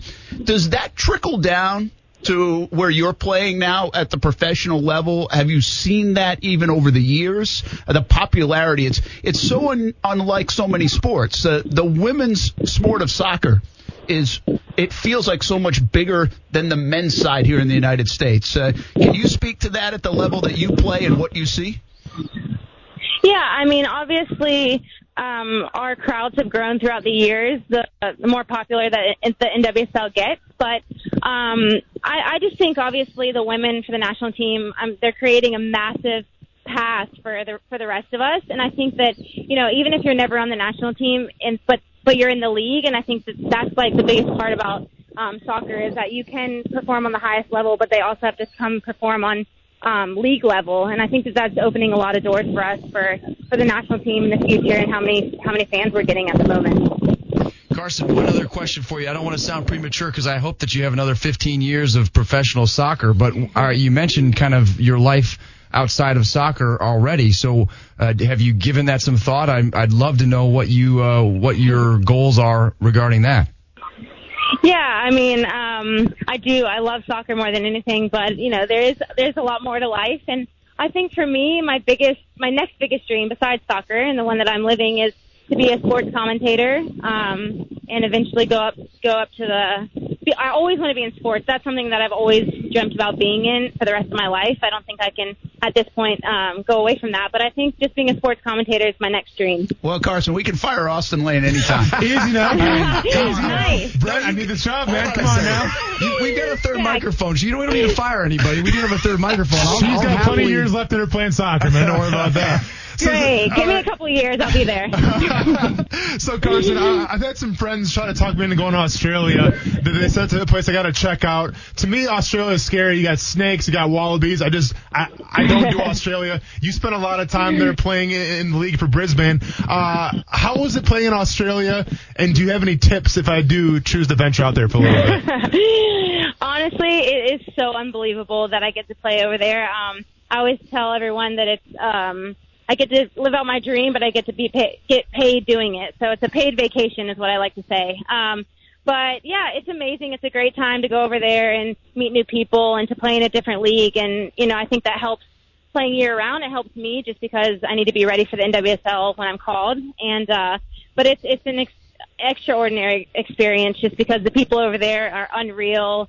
They make you feel like home, and the soccer is great. So you get everything all in one. What are you doing in Chicago? You going to a Cubs game or something? What's happening there? Unfortunately not. I wish. I have a week off, and I have some friends up here, so I'm just visiting and getting out of Orlando just for the week. Well, we appreciate you taking time. I know people are probably calling you left and right after seeing this picture, and thanks for talking to the hometown folks, and thanks to your dad and everybody for hooking it up. Good luck the rest of the way.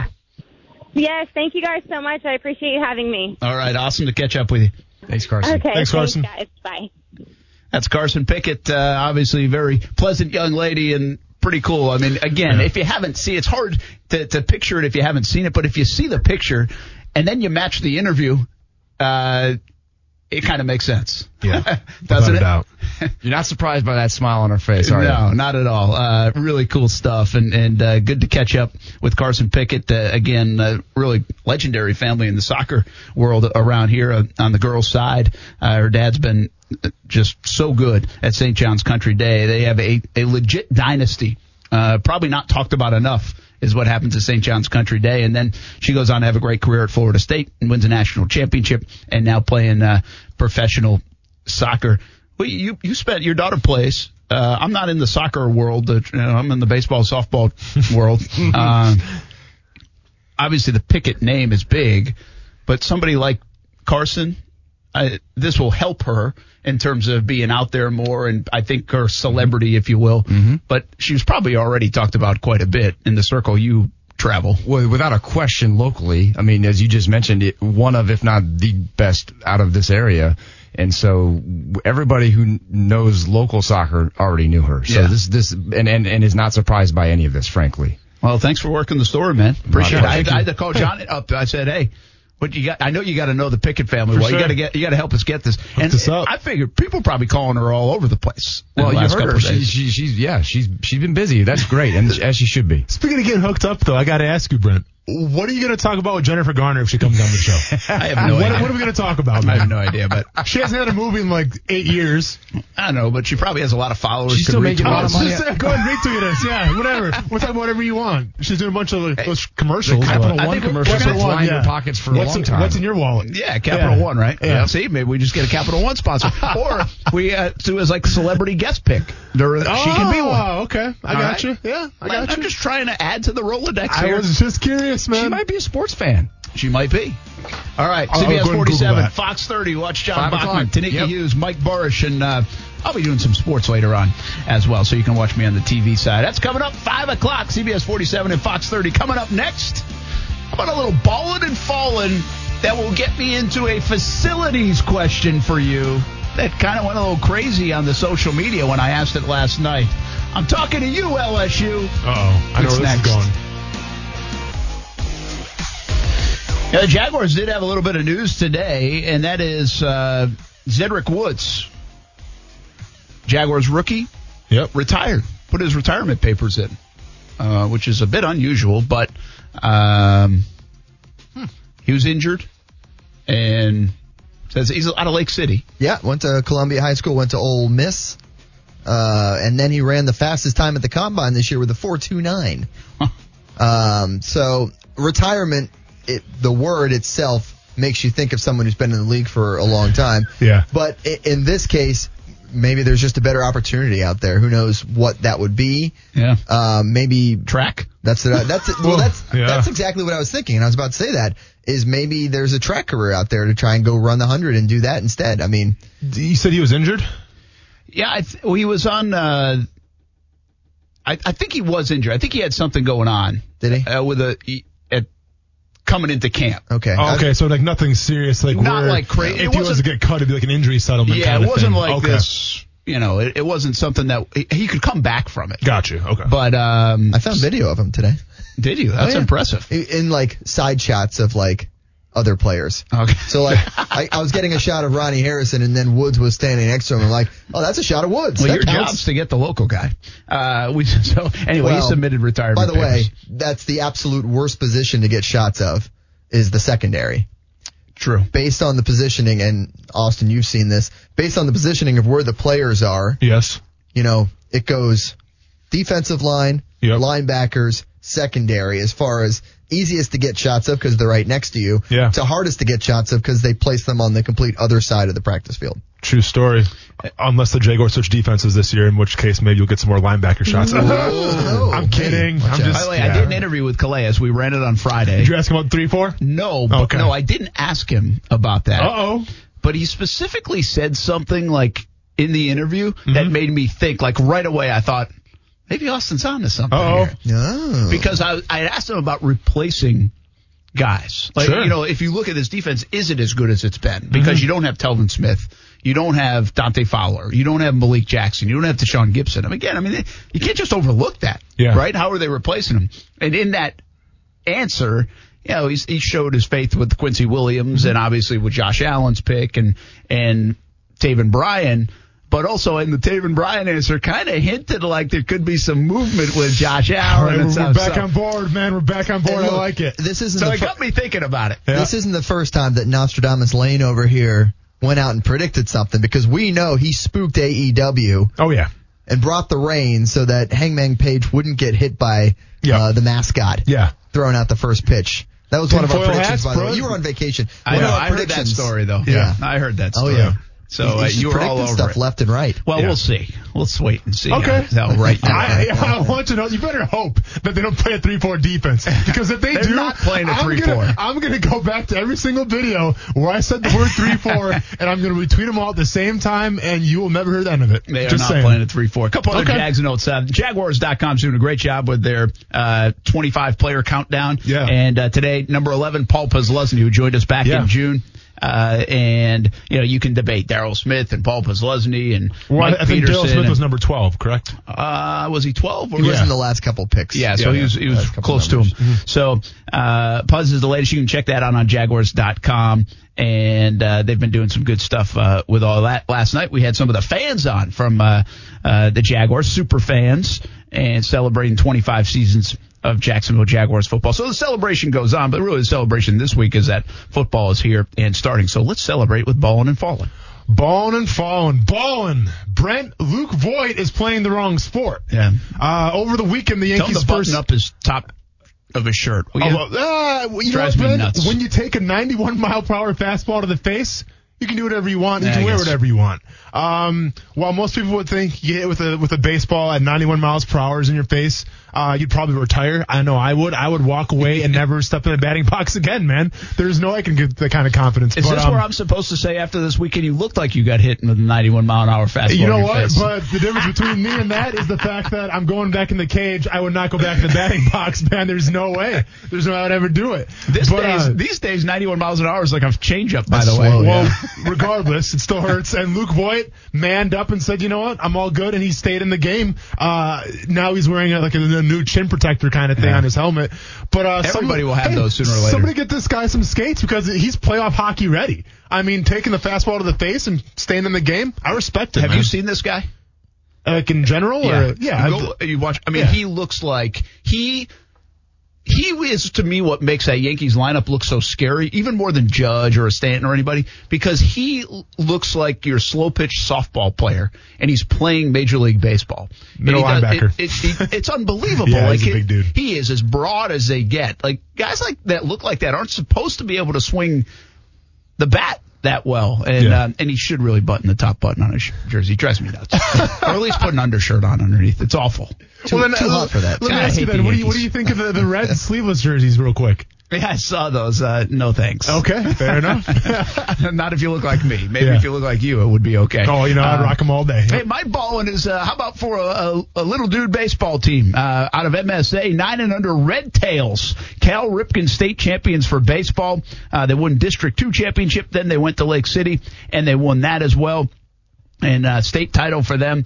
They will now go to South Florida to play in the Cal Ripken 9 and Under World Series. It's that time of year. You get a lot of teams in Cooperstown at 12 years old, or you get a lot of teams winning big. But this was a cool one for these guys from the Mandarin Sports Association, the Red Tails, Cal Ripken state champs. And, this stuff isn't cheap once you get to this. They'll have teams from like Hawaii and all over the country, and I think even like maybe a team from Puerto Rico or Dominican Republic. It's not cheap to go down there for the week for these guys. They actually have a GoFundMe if you want to support the little guys. August 3rd to the 12th, they'll be down there. They got to raise like $15,000 to participate and try to bring home the World Series championship. You can check it out on GoFundMe under the MSA Red Tails. Head to the Cal Ripken World Series. So good luck to those guys. What you got for Fallin'? Fallin', it's the story everywhere today. John Jones is in trouble again. This time for a misdemeanor battery charge stemming from an April incident at a strip club in Albuquerque, New Mexico. John Jones went on Twitter and said that he's innocent and they're all rumors. We'll wait to see what happens. But the fact that, listen, man, you've been through a lot in your career already. You failed a couple drug tests. You've hit a pregnant woman in a car and then fled the scene. He's got quite the resume on him, and just a guy from being the best fighter probably to ever do it. And listen, I'm not going to tell anybody how to live their life, but maybe the strip club's probably not the best spot for you to do, for given your history, but so be it, man. We'll see what happens with him down the road here. Hopefully it's not that big a deal, but we're talking about if he gets charged, this might be strike 3, especially since Dana White has said on record where if he was to get in trouble again, that might be then to John Jones. I was going to say, how much longer can you do this, with John Jones? It feels like it's every 2 months. And as bad as this sounds, I think the fact that it's MMA and it's a fight sport, I think gives them some kind of leeway. Like, Yeah. for instance, if this was the NFL, yeah, you're probably done. But since it's the combat sports, I think you get a lot more leeway. Not saying that's how it should be, because it shouldn't be that way. But, I mean, there's a reason why Mike Tyson was so popular, even though he went to jail and had a lot of cases against him as well. But people still cheered for him. So it is what it is. It's a good point. Yeah. Here's my fallen, and it's not directly at LSU, okay? But they announced yesterday. By the way, sorry, Florida, nice locker room, but here comes LSU. And this was the reaction to the players when they looked into their new locker room in Baton Rouge for the first time. So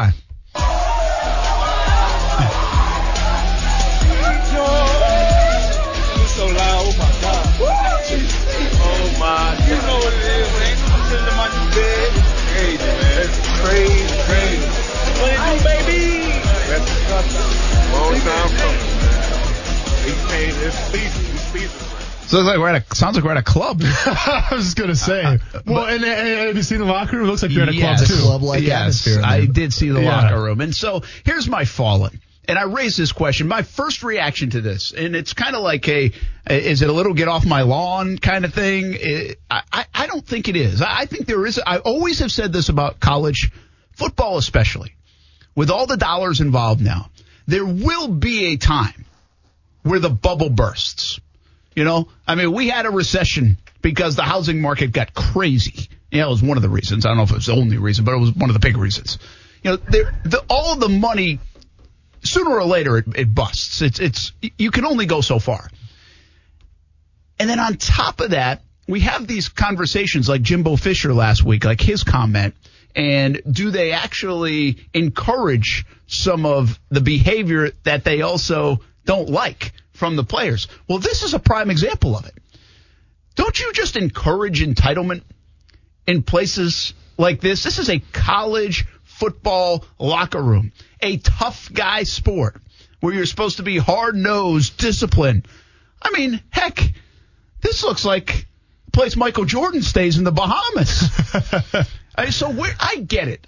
You have to impress kids. Everybody's and that's what it's all about. Yeah. Well, okay, but where's the point? Where is the end? You know, that's the thing. Where does it end that now you have to have this kind of locker room? I haven't checked it out. I mean, it's obviously a visual thing. You have to go see it. But it kind of looks like a first-class lay-flat seat in an airplane. In an airplane. Well, that's how I would describe it. They can actually turn into beds, so you can They make it can happen. turn into beds. Yeah. Listen, the idea is great. I mean, it's a great idea. I'm not knocking the engineering of it. Yeah. These kids are never going to leave. But, like, you make up the point, Brent. Like, if you're choosing between Alabama and LSU, is, whatever, Jimmy going to be like, well, Alabama's got the championships, but you know what? Beds in a locker room? I can get behind that. I'm going to LSU. Like, you just don't do that at all, man. Like, I mean, where is the line? And I don't want to turn this into a big soapbox rant where college students should be paid, but how much did you spend to get these air beds basically that can turn into lockers but turn into beds in your locker room? And then you mean to tell me you can't give it a college kid an extra couple grand a month to pay for bills and stuff? And that's the thing. Just like the Florida locker room, this one was privately funded by a donor. This isn't coming from the athletic budget. This is one donor saying, here's $5 million because I support this team. Go nuts and make a crazy locker room. Yeah. Same thing happened with the Florida one. Must be nice. We need to find some donors for ESPN 690. Can we get an ESPN 690 donor? If I don't have a TV in here by the time Shark Week starts next week, there's going to be some problems. Just wanted to let you know that right now. Well, listen, if you want to pay players, then have the donor come in and say, I'll cover $5 million to pay all the players. Yep. Yeah. I mean, you could do that too. They do already. Well, and now we're about to get shut down. Actually, you're probably right. I think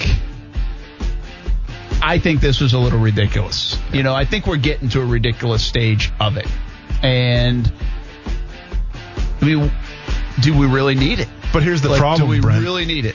We live in a society where someone's going to try to one-up LSU now because that's the way it is. Listen, LSU did this 3 days after Florida tweeted their new locker room. And it's only going to get worse and worse and worse because that's the state of the economy that we're living in, where you always got to one-up each other. You got to show something off. Yeah, especially with these big-time programs. A lot of money coming in, so a lot of money can go out. I'll share some of the responses. We'll get into a little bit more on the other side of this break. Action Sports Jacks on ESPN 690.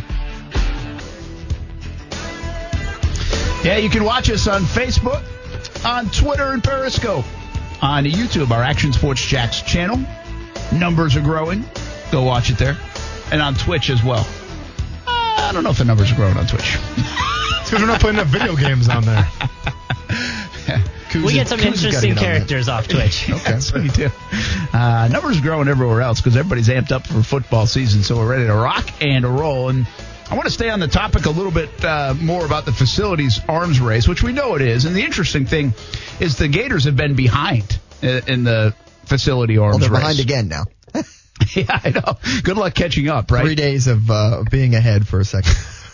Yeah, and somebody else just tweeted me, I guess now they have part of they hired an NFL chef as well, LSU did, part of the $23 million renovations to another building. I think try playing T1AA ball, boys. You go to Culver's and Burger King and McDonald's, and that's your chef. Culver's pretty good. Culver's is Culver's infiltrate Northeast Florida. I haven't got here yet, I don't think. Makes me butter burger, man. I'll tell you what. Yeah. Starting in Wisconsin, shout out to Culver's. Don't go there if you're on a diet. What does that look for? I can't. Yeah, that's the diet comment was what that looked for. I mean, it's called the butter burger for a reason, but it's delicious. Yeah. I did read, by the way, that new nutrition center for LSU is open to all student athletes at LSU, not just the football team. That's good. We were talking with Tyler Jordan on Friday about that, just the nutrition part of it, the sports psychologist part of it. It's just amazing how many people. Yeah. I mean, listen, college football's run like the NFL. I mean, it is the big time college football, and like the overall part of this conversation is you have to remember that however many teams there are in football, Division I, FCS, FBS, most people can't do this. Correct. You know, I mean, heck, even in their own conferences, some can't do this. You know, we talked about Florida State is not like in rolling in the dough athletically. You know, so they have to try to keep up. And what do? You either get in more debt or you figure out a way to get it sponsored and supported, which is half the challenge in a lot of this stuff. But it's some of these schools, Alabama, the Clemsons of the world. I think Florida has the capability of being like that in terms of the dollars. They're not hurting for money. You know, you name it. Texas, we all know, and a lot of it's because of the TV deals too. But Chuck Jr. says it's a business like the NFL now. Boosters are willing to pay. It will continue. Jason Fryman, my only conclusion would be to entice kids on a visit. They have a nicer facility than some pro organizations. That is true. First Coast Bubbler, I saw a high school in Wisconsin drop $500,000 on a locker room a couple years ago. I think that was the time to ask whether it was necessary or not. And I was talking to some folks in some Georgia high schools. Well, we know Camden County has a great locker room, or they did. I think it's still a good locker room. I don't know where it is in the standard of other locker rooms now. Not LSU. It's not LSU. But there are some, like they've got the ability to feed their high school athletes 3 meals a day. They have their own like standalone football facilities in some of the high schools up in Georgia, I think. And you know they do in Texas. Cody says, looks like a bowling alley on Cosmic Night. 2D, Dalton Dixon 2 says, a large portion of success in college football is recruiting. Yeah, I get that. If the kids like it, it's important. You have thought name brand would carry them over the last decade, but success on the field and facilities had been a major issue for them. I think they're a perfect example of it mattering. And I think that's a very good point. Florida tried to get away with not getting caught up in this arms race. And what did they do? They got passed by Alabama, Clemson, and I don't know if they've been passed by LSU from a success standpoint, but they were passed by from a facility standpoint. What's one of the biggest criticisms of Jeremy Foley on his way out is that he wasn't keeping up. Yeah, because, I mean, he hired championship coaches, but he didn't quite keep up those facilities where they're at now around the league. And you understand, like, how a student athlete works is the fact that you got to think about how much time you actually spend in those facilities. You know, I mean, you spend a lot of, especially in season, in those facilities. So if they're not up to par or if someone's got a better facility, yeah, I mean, it's easy for a kid to be like, I want to go to the best that there is. The best way I can equate it, I guess, from my college experience, is when I was at Ashland University, they built a new student center.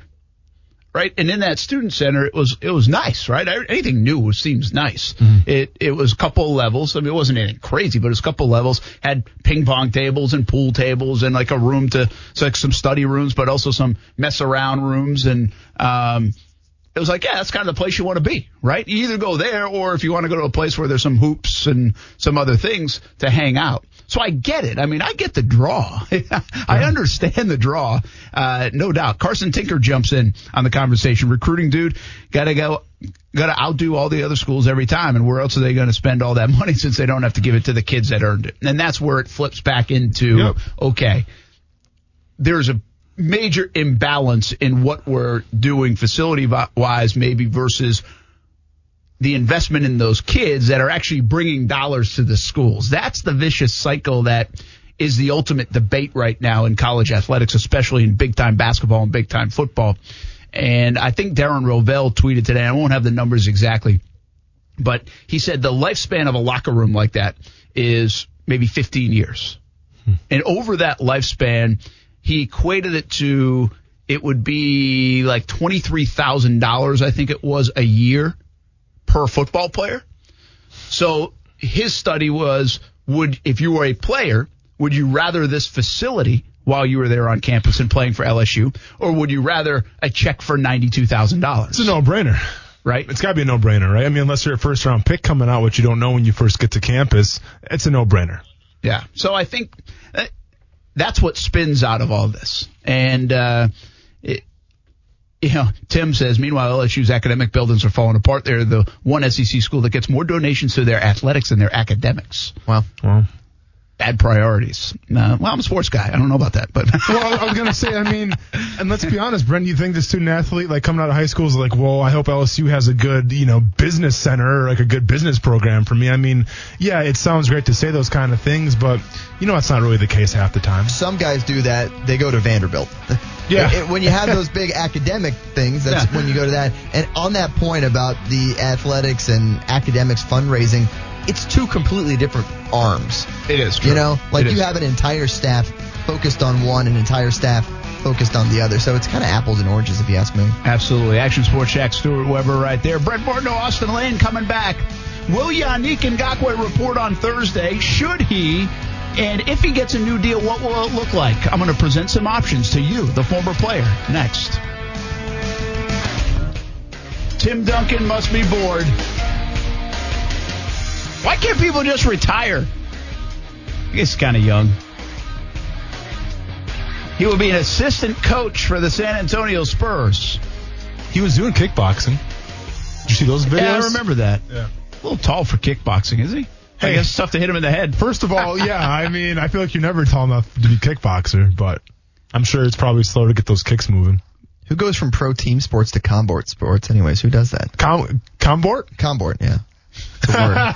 It's a word, man. I do, man. Oh, you I do, yeah. But you look like this when you come back, though. Yeah. Isn't that bad? I mean, not really. It could be worse. You thought it was going to be worse. Be honest, that was going to be worse. I was hoping it was going to be worse. Watching the beating, yes, I did. I was just hoping he didn't get you in the vocal cords at all. That's what we got to worry about. Oh, no, man. That could have been bad news. Take a couple weeks off. We're talking about Austin's fight, which he won. Of course, Saturday night, stayed undefeated as ESPN 690. Which I've done already behind the microphone, but I apologize for my shorts as well because they were short. They were religiously short, to say the least, and I apologize in advance. That's what happens. You order something from England with the wrong size in mind, I guess. So, my bad, everybody. Short shorts. You probably won't see those things again. Did you not? Or maybe you will. You I never thought you know. were making a statement. Tallahassee, you're welcome. Did you not try them on? Until day of? I mean, I tried them on before, and actually, I worked out in them a little bit. They felt great, but I didn't take into account that they'd probably roll up if I went to the ground and grappled a little bit, and that's what happened. And, so much to the delight of my friends making fun of me and sending me a whole bunch of memes this morning, probably aren't going to wear those fight shorts again. But you didn't notice while you were fighting, right? I had no idea. Yeah, okay. I had no idea until I checked my cell phone. I saw all the memes that my friends made, and those are pretty aggressive shorts there. I'm sorry.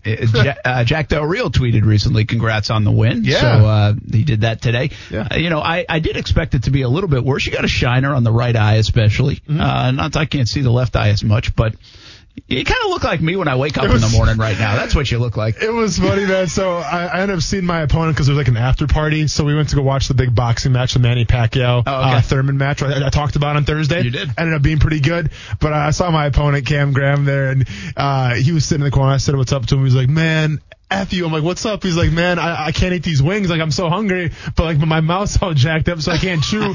I'm like, sorry, man, my eyes all messed up, so it is what it is, Gosh, that's the part that's bizarre to me.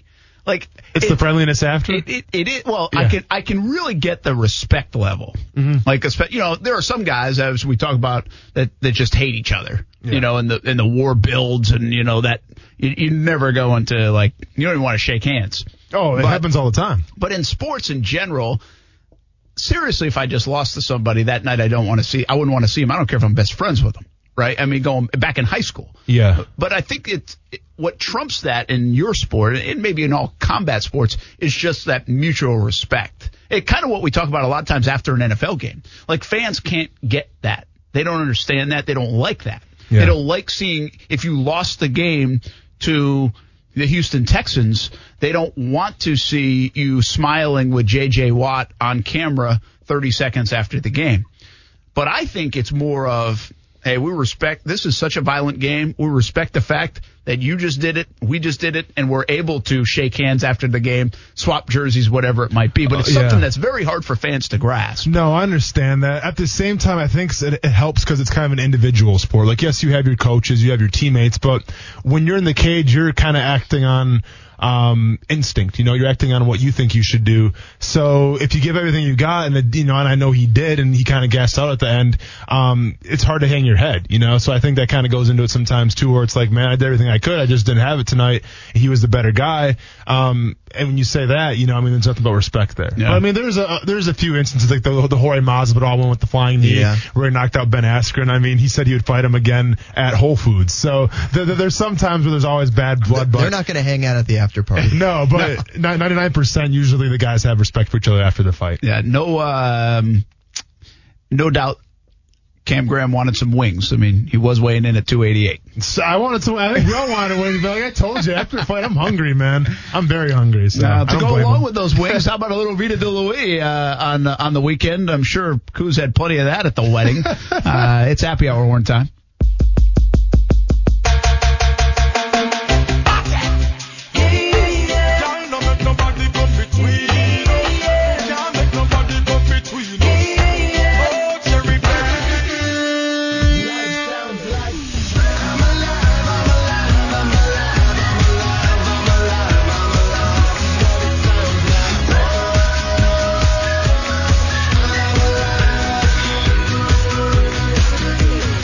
First of all, I want to give a shout out to my boy Marcel Robinson, man, who held down the fort for me while I was gone. Very proud. He took his own video of that while he was doing it. Oh, I saw it. Yeah, I mean, hence why I knew he did it, because I saw the video on Twitter. Thing to do. Yeah, I know. He practiced very Marcel thing, but grab a drink, get a shot, and tip your star tenders. Locally owned tequila right here in Jacksonville, made in Tequila, Mexico, and shipped directly to Jax Beach. Make your own recipes with Vita de Luis Tequila, one of the smoothest tequilas you will ever taste. For locations, recipes, and merchandise, visit VitaDeLuis.com.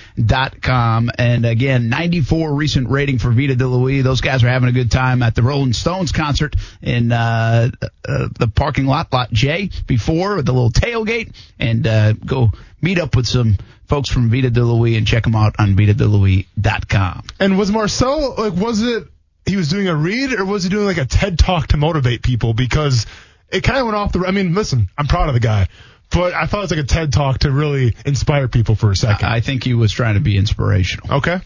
Which, good luck. We mentioned the Spurs hired Tim Duncan as an assistant coach. The quote is great, right? It is only fitting that after I served loyally for 19 years as Tim Duncan's assistant, that he returns the favor, Greg Popovich said. Pretty good. Best. Yeah, Pop's pretty good. Tim Duncan going to be a head coach? Will he take over? I mean, can't he do whatever the heck he wants? He's Tim Duncan in the Spurs organization. He's the big fundamental. If he wants to take over in like 2 years, he probably could. Hey, Rob, I mean, it depends on what Pop's going to do, right?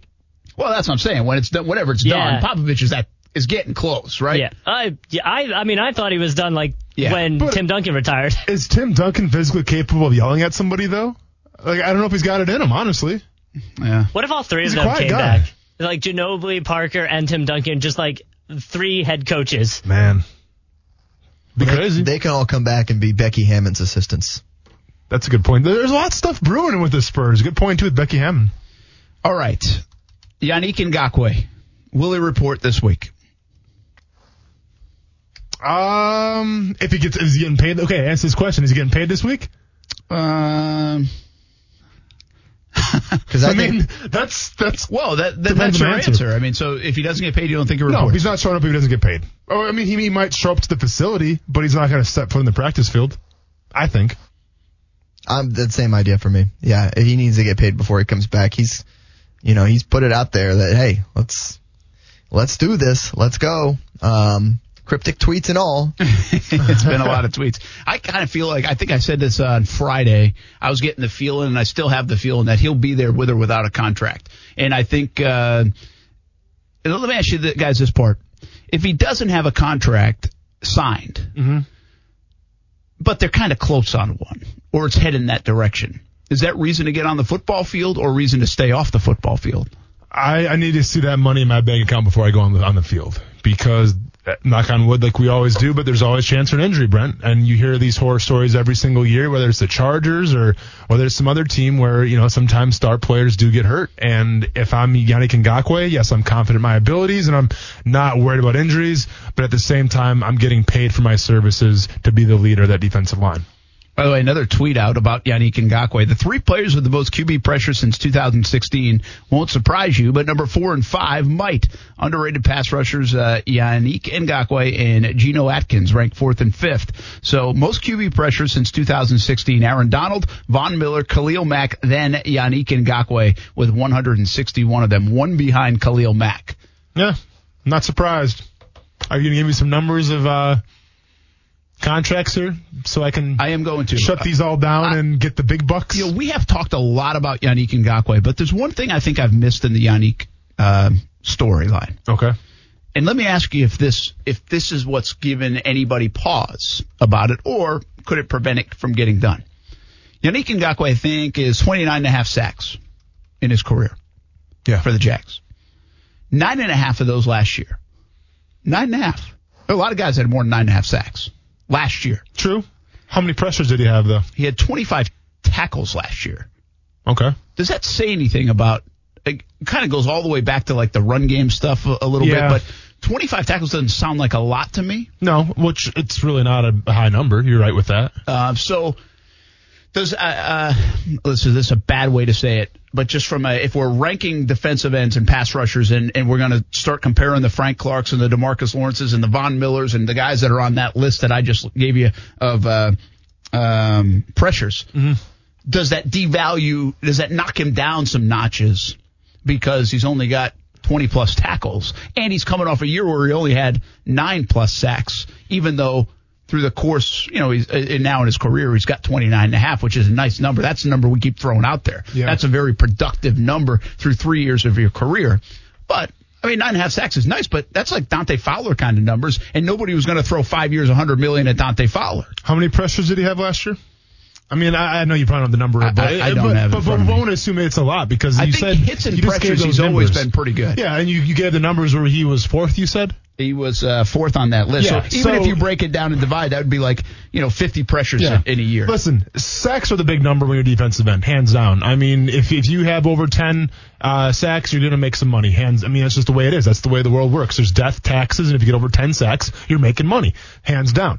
But pressures are also important, and Ngakoue also has those in spades because you think about pressures, that's when the fumbles can happen, that's when interceptions can happen, and that's when turnovers can get caused. So from the pressures perspective, you have to like Ngakoue's chances there as well to get compensated for those. Now, getting to the run game a little bit and the lack of tackles, that could come from a different amount of reasons. Number one, it's a pass-happy league now. Mm-hmm. I think that we've seen a decline in running the ball. I also think we've seen a decline in running the ball on the outside. I think traditionally where you used to see like a lot of toss cracks and things like that where the 9 technique would be involved in turning everything back and making those tackles, you don't see that as much now. I don't know the exact Jaguars philosophy, top to bottom, but one would assume it's Ngakoue's job to keep everything bottled on the inside. So I think I looked at the Jaguars' run defense last year. I think it was okay. Could have been better. But that doesn't directly fall on Ngakoue, though, either. For a little bit of context, in the tackled numbers, I looked up the 4 other guys in that list. Von Miller had 48 tackles last year. Okay. Khalil Mack had 47, which was low. He'd had 70s his first 4 years in the league. Geno Atkins had 45, and Aaron Donald had 59. I was going to say, he'd have more. Well, and Geno Atkins is playing a 3 technique. Yeah, that's a little different. And it's a guy that I've been very adamant. The guy's a game record. Yes, he's an very underrated player. Very underrated so player. So the number is lower for Yannick Ngakoue, but it's by like 2 a game. If you're looking at it that way, Yeah. Well, what I was really getting to is, we've had these conversations. Is it show he's a little bit light in the run game? Yeah. But where other guys are not. So if you compare, again, we want to get to 100 million.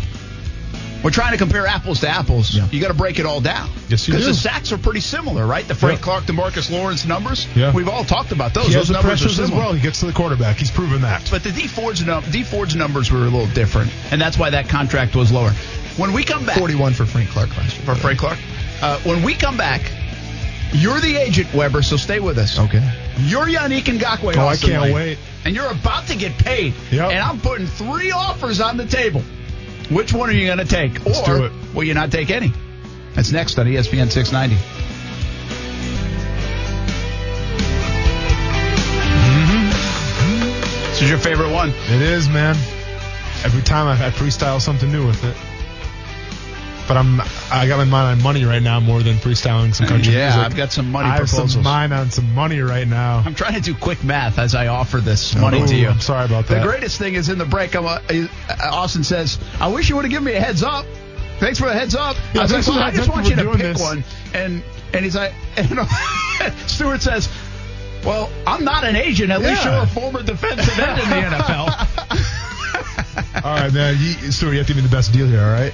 Hey, I'm getting 10%, so I'm going to get you the best deal. Okay, you better believe we're a team here. We're a team. That's how this works. Give me the highest money. Show me how Florida does their sports agency teaching there. All right. Sounds good. One thing I want to remind folks about, make sure you sign up on ActionSportsJacksDream18.com for the upcoming Action Sports Jacks Dream 18, September 16th at the Golf Club at Southampton. We'll raise money for North Florida Junior Golf Foundation and for St. Michael's Soldiers. Be a lot of fun. Cadillac, once again, our title sponsor. We appreciate their support, and we'll be out there for a great day. It's really a sports celebration now. We have the Shrimp and the Jaguars, and I think the Icemen are going to come back, and you can hit a golf ball with a hockey stick, which is fun. Like the that? Jacksonville Giants, who am I missing? Jacksonville Sharks, UNF and JU, hopefully. They were all participated last year. So we made it like a sports celebration. Jacksonville Armada. I said, who am I missing? Going off the cuff here. Anybody else? I think that's about everybody. Is that everybody? Hey, don't ask me. World Golf Hall of Fame. World Golf Hall of Fame's out there. So kind of like we've made it into a little bit of a sports celebration. Cool. This isn't about raising like millions of dollars, but we'd like to have a good day, fun day, raise a nice chunk of money for charity as well. We should go over the $100,000 mark. That's Speaking awesome. of dollars. And plus, it's for a great cause. That's not going to somebody's locker room, so it's good stuff. That's true. Yeah. And maybe if Yannick signs his deal, he can give us a donation. I just want a TV, Yannick. I'm trying to watch Shark Week next week, man. I don't ask for much, man. Hear my prayers. Thank you. The Jaguars, by the way, one of those that'll be there. Yeah. Yes, they are. Yes. You'll be on the short list for your Yannick's request list. I've had his back how many times on this show? About to have his back again, I have a feeling. We'll see. Why can't I do? Okay, that's 18.8. 18.8 times 4. Hold on. I'm going to make you guys an offer in a second. Okay, Stuart, you ready for this, man? Have you gone over some numbers and you've done some research? Trying to get me paid? No, I'm just going to pick one. Fired, man. Yeah. Fired. You're fired. Coos, get in here. Works. New agent. Look, I got like 10 I'm taking the first offer. I got like 10 other clients, Austin. So okay. All right. You ready? Yeah, we're ready. We are ready. And you're playing the role of Dave Caldwell here, Brent? Who do you prefer me to be, Caldwell or Coughlin? Caldwell, please. Are you calling Caldwell soft? I'm taking Caldwell. I'm taking Caldwell, please. I don't want to deal with Caldwell. I don't want to deal with him any You're probably the money guy. Isn't there like a contract guy that like... Yeah, actually, John Idzik helps our guy. do a lot of that stuff. Right. Okay, so Dave. Here are my offers. Okay, you might want to do the per year totals. Okay. Let's see if I'm bad at math, and this is Austin Lane speaking, not Yannick Ngakoue speaking. All you right. might be good. So what I have on the table, yes, I'm presenting 3 5-year deals. Well, that's long term. I like that. Right. I like that. Yeah. Well, really, no. I'm presenting 2, 1 5-year deal and 1 4-year deal. Okay. But I have on the table 3 5-year deals. The top one is what Frank Clark got. Okay. The lower one is what D Ford got. I've heard of him too as well. Okay. So my offer for 5 years is the third number on this list. And then I have a 4-year one because is it beneficial to a player at all to sign maybe a shorter deal and get him in his prime, still in his prime, to hit the free agent market again and kind of do what Calais Campbell did. Yeah. And hit another big contract. Stuart, I want money, man. I want more big contracts. You know what I'm saying? Especially with the CBA coming out, we don't know what's going to happen. Keep in mind, Yannick's only 24 years old. I'm 24 years old, dude. Show you plenty of years left. So if Yannick's a free agent again, say 28 and a half years old, maybe he hits it big again. Dude, I'm only 24 years old. You see my work ethic. Stuart, give me a good deal here. What I'm not sure about is on my 4-year deal, the guaranteed money, but I think it's in the ballpark. Okay. All right, so here we are. All right? So at the top of the list. Let's discuss here. I love how these microphones can extend all the way over here. So at the top of my list here is Frank Clark's deal. That's 5 years, $105 million, 63 guaranteed. Okay. That's with the Kansas City Chiefs. Yeah. Yes. At the second deal is D Ford. 5 years, $85 million, $33 million guaranteed. My proposal is 5 years, $94 million, $45 million guaranteed. And that's who? That's DeMarcus Lawrence? That's just nobody. That's your offer for you. 5 years, $94 million, $45 guaranteed. Or interesting. 4 years, $75 million, $35 million guaranteed. Okay. Stuart, let's talk off the grid so Dave can't hear us here. So are we calling you Stuart? What are we calling you? Cash Money Weber? The agent. So the agent. Brent, can you put those numbers back up there? I'm sorry, Dave.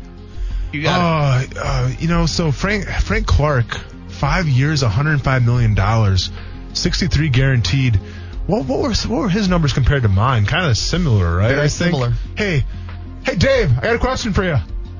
Are you worried about my off the field issues or anything? Like, are you worried about me being a distraction to the team? Are you worried about me, living a rough lifestyle per se? No, because my client is a model. Role model. That's crazy. Now, you did get in a fight with Dante Fowler. Okay, well, everybody got in a fight with Dante Fowler. That's a brotherhood. That happens. Dave, so are you saying, would you rather have... Who else have you gotten in fights with? Would you rather have Frank Clark, who had some domestic abuse allegations, and he gets $105 million for being that type of person, and I've been a model Jacksonville Jaguar, and you're going to shortchange me for how much now? $94 million? So Frank Clark makes $10 more million, even though he's a distraction off the field and's been in some personal problems, and we have the exact same stats. I may have more actual pass rushing hits and QB hits and all that stuff, and he's making more money than me? Before we get to that last offer, which is already off the table. Yeah, I'm sorry, no, I'm not. That's already off the table. I'm not the agent, but I'm not taking the last offer. So get the 4 year, $75 million. Last offer's gone. Why don't you like it? Because you think about it, where it's $75 million for 4 years. Well, if I go with the top offer, which I'm leaning towards, of $105 million for 5 years, I like that better. Okay, but the per year is higher for the 4 years. But the guaranteed, sir. Yeah. The guaranteed is compared to $35 million, compared to $63 million. All right, I got 2 words for you. Yes. One is optics. And the optics of a $100 million contract, a 9-figure contract, make it that much more than a $99 million contract. Preach. So I'm going to throw some optics at you there, where my client here, the fantastic Yannick Ngakoue. Yeah, I'm getting ready to tweet out some optics here, real cryptic. Go ahead. Sorry. Tweet out optics. Optics. Tweet it out. Is worthy of a $100 million deal. The second word I have for you is inflation. Every year, the numbers are going to go up. So to give us an offer lower than a comparable player kind of feels against the grain here, and these numbers have to keep going up as unstable for the economy as they may be.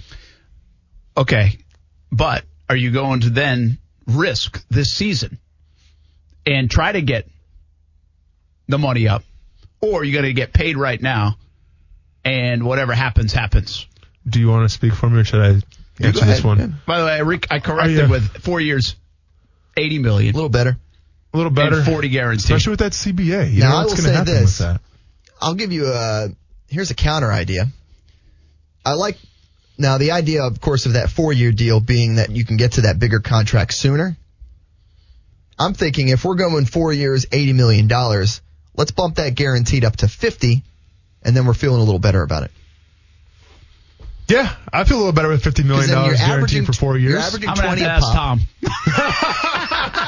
You're averaging 20 a pop, which puts you on the average that would be a $100 million contract, and you're getting more guaranteed money because you believe in my client right here, this fantastic player. Well, and it puts you on the free again. What's the prime? The prime is more considered, I would say 28 years old, you're more in your prime than even 29. I know it's only a difference of a year, but you do have, again, Calais just got a big deal at 30 years old, I think it was. Yeah. So not to say you can't get a big deal at 29. He's an outlier.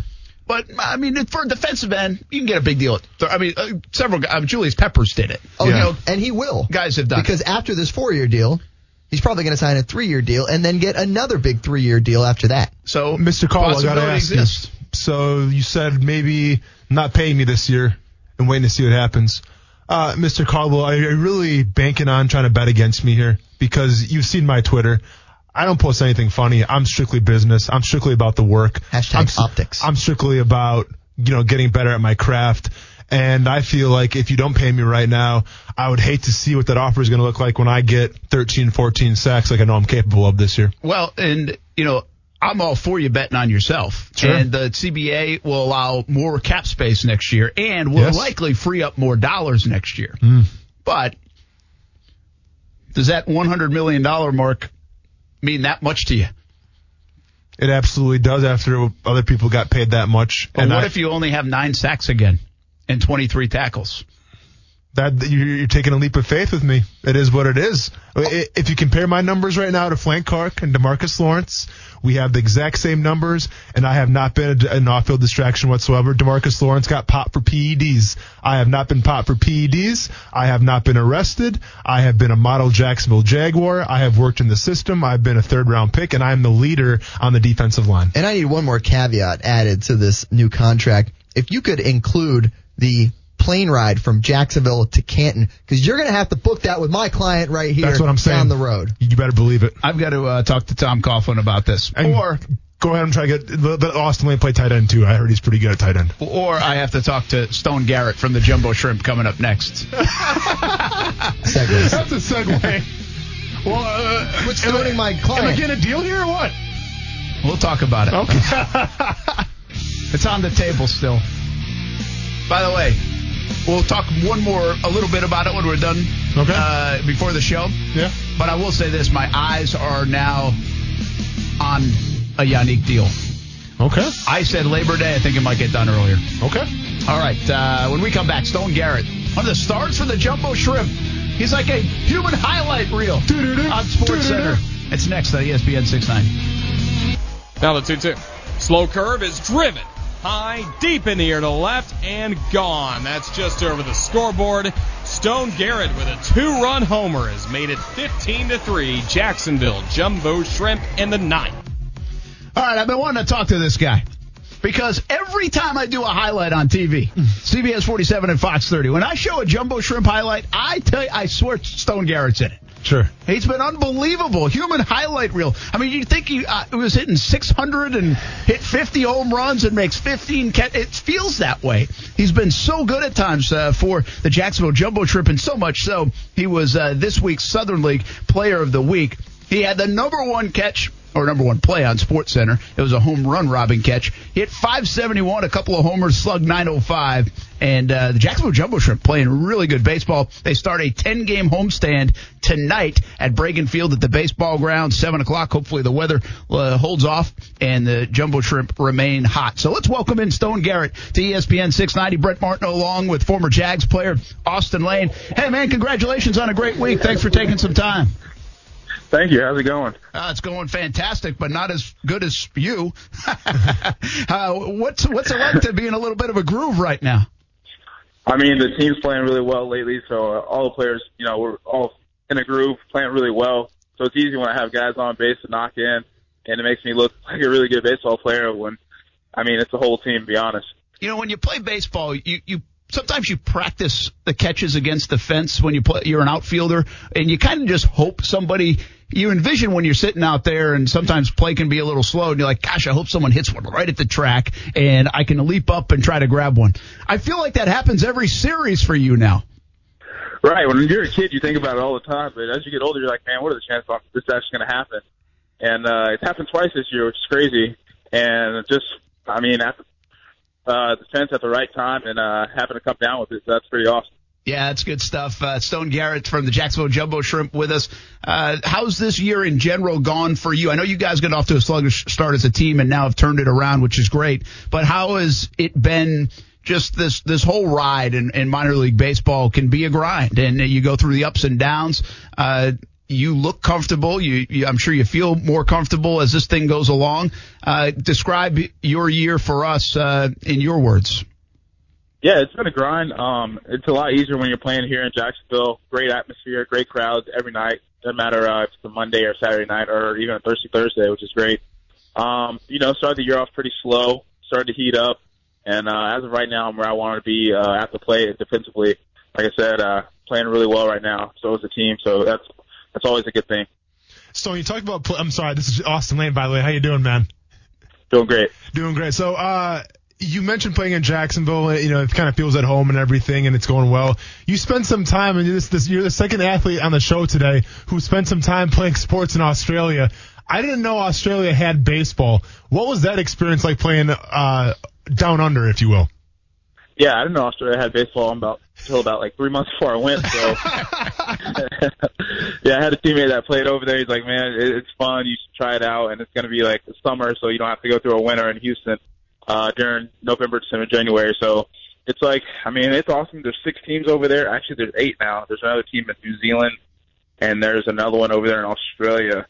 And it was pretty fun. Travel all the main cities, play pretty good competition. There's some extra major leaguers over there and a lot of minor league guys, as well as a lot of native Australian players. So it's decent competition, and it just makes you make up for games that you miss during the minor league season. I had a hand injury that year, so I made up some missed games, and it was a great overall experience. And as far as like the fan support over there, are they kind of baseball crazy in Australia, or is it a little more low key? It's a little more low key, but there's good turnouts for the crowds. They get pretty rowdy over there. I don't know if you've ever been to Australia, but those Australians can get pretty rowdy. So it's a great atmosphere. Stone, he hasn't been to Australia, but it sounds like he wants to go. This is like the 4th question about Australia, so I guess we got to hook on with a travel agent. Hey, I'm just Australian baseball. I was curious, man. No, it's a great man. Sydney, Australia is the place to be. It's a great question. That's pretty cool stuff. I agree with you. I think I know a decent amount about baseball, but didn't know about baseball in Australia. You're from Sugar Land, Texas, 227th overall selection in 2014 draft. Like I said, it can be a grind, man. We're in 2019. You're in Double-A ball. How patient do you have to be as you make that climb to the ultimate promised land, at least you hope, in the big leagues? Yeah, it's a grind, and you got to be patient, but at the same time, you got to be putting in the work to make it happen. We were joking around last year, or a couple of days ago, talking about how last year was our first year, but you can only say that 1 year, and we've been in it for 6 years now. Yeah. So it goes by in the blink of an eye, and you just want to make the most of your opportunity. Absolutely. Stone Garrett with us. All right, when you made SportsCenter Top Play, I'm sure you got a lot of texts and people calling you. What was the reaction like? Yeah, so when I made that play, the guy that hit it, actually, I worked out with him all offseason, so he's a good friend. And he was the first one to text me. He said, "You owe me dinner." I said, "I don't know about that." Yeah. But I got a lot of texts, and that was awesome. I actually thought the one I made the first time, it was like number 3 or 4, was harder than that one, but it's whatever. Just great to have the opportunity. To be on SportsCenter. You always watch SportsCenter growing up, and to be on there it's awesome. Stone, I'm not gonna disagree with you. I actually thought the other one that you made was probably a harder play. Right, yeah, it definitely was. Yeah, so, both great plays, but I thought it was a harder play. Have you always been, you heard my introduction, when we do TV highlights of the Shrimp, I feel like you're all over them. And have you always been kind of that guy, kind of like a highlight guy, the clutch guy, likes the big spot? Not really. I just try to compete, make catches for the pitchers when I can, and, when I'm at the plate and it's a quote-unquote clutch situation, try to, compete for the team and drive runs in. So I guess I've just been in the right spot at the right time this season. Stone Garrett with us from the Jacksonville Jumbo Shrimp. They play tonight, 7 o'clock, start of a 10-game homestand, so make sure you get out to Bragan Field, the baseball grounds. Always a fantastic place to watch a baseball game. Shrimp playing good ball. How much does a playoff push matter to the guys? I know it can be you have to worry about yourself a lot in minor leagues and trying to do your job, but how much is there a team aspect to this and trying to make a postseason push? Oh, we want it pretty bad. We want it pretty bad. Some teams, guys just want to go home, but we're having fun in the clubhouse, having fun on the field, and we want to be in the playoffs. We want to win the whole thing. All right, last question for you. How many times do your buddies back home or whatever be like, you really play for the Jumbo Shrimp? Yeah, they always give me, mess about it, but I like the name, and I like the colors. I like it better than the Suns. I like the colors better than the Suns, so I'm like, guys, y'all don't like this name? Like, is it just me that likes it? I feel like a dad that wears sandals out, and he likes them, but, the kids don't. Straight out of Brent Martineau's playbook right there. Yeah, Stone Garrett, 23 years old, by the way, so he's a young guy. Yeah. And speaking of, you're right, they just came out with a new lid. You got to check out, the Pro Shop, the blue one, where it says 904 on it. Oh, it has the city sky, the outline of it? Skyline? Oh, yeah, I already saw that. It's yeah, sweet. trust me. I already tried to order it, sold out. Jumbo Shrimp, why don't we have one in the studio That's here? what I'm saying. We put it on display. I'll take 2. Maybe we want one autographed by Stone Garrett. I like it. That's the way to get it. All right, man. Hey, good luck tonight. Where are you hitting in the lineup? I am 4th tonight. Cleanup. All right. Cleanup spot in the lineup. Good luck tonight. We appreciate you taking a couple minutes, just an hour before the game. All right. You guys have a good one. All you right. too. Thank you. Stone Garrett for the Jacksonville Jumbo Shrimp. Nice guy. Yeah. And fantastic highlight reel kind of player for the Jacksonville Jumbo Shrimp. Go watch him for the next 10 days here at home as the Jumbo Shrimp are on a big home stand as we finish off July and head into the month of August. We'll finish off the show here on a Monday of football season getting underway. Quarterbacks, rookies report. Next up, the veterans on Wednesday, and they hit the field on Thursday. A couple final thoughts about some football and the Jaguars as we put a bow on the show here on a Monday on Action Sports Jax, ESPN 690.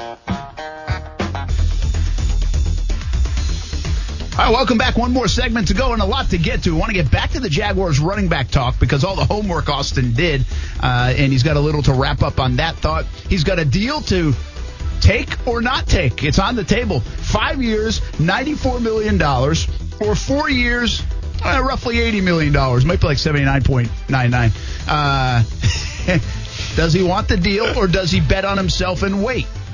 And we're talking about Yannick Ngakoue's situation. So Austin Lane is playing Yannick Ngakoue in this role with an offer from the Jacksonville Jaguars. Well, from me. Yeah. And so we're trying to get in the feel game. like my agent, Stuart Weber, should be back here to help me out. He left now you. by myself. He went to do TV. Just what you wanted. Yeah. He went to take care of another client. Fair enough. All right, I'm by myself on this. But before we get to that, stay in your lane. Stay in your lane. So, cruise control is going out to Manny Pacquiao.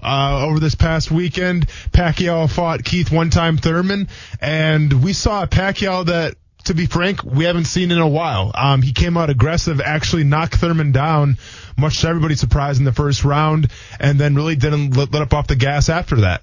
It went to a split decision, one that I thought Keith Thurman was going to win because boxing is corrupt, and I figured, well, Keith Thurman's kind of the young upstart. He's undefeated. They're going to give him the win even though Pacquiao deserved it. And guess what?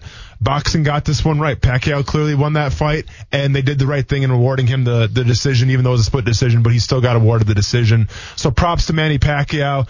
I never thought I'd say this, but it's almost like he's found like a new sense of fighting. He's got a new motivation, whatever that is, but it's the aggressive Pacquiao of old. And the reason why I thought I'd never say this again, because I think honestly the only fight that makes sense going forward with his age, he's in his 40s now, is a Floyd Mayweather rematch.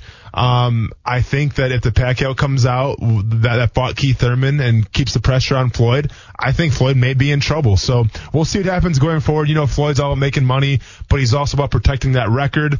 I'm curious to think what he thinks about Manny going forward, but I think the Manny-Floyd fight would be interesting to say the least. All right, what's it mean for boxing overall? I mean, it doesn't mean much. I mean, to me it says 40-year-old guy. So you can take it one or two ways. You had Keith Thurman, who was the young guy, who came in with all the power, where one shot is all it took to knock somebody out. Thurman didn't land that punch, and Thurman being the younger guy, I think the thought was, well, he would beat Pacquiao, and that would put him on the map, because he's the guy that beat Pacquiao. Pacquiao's the household name.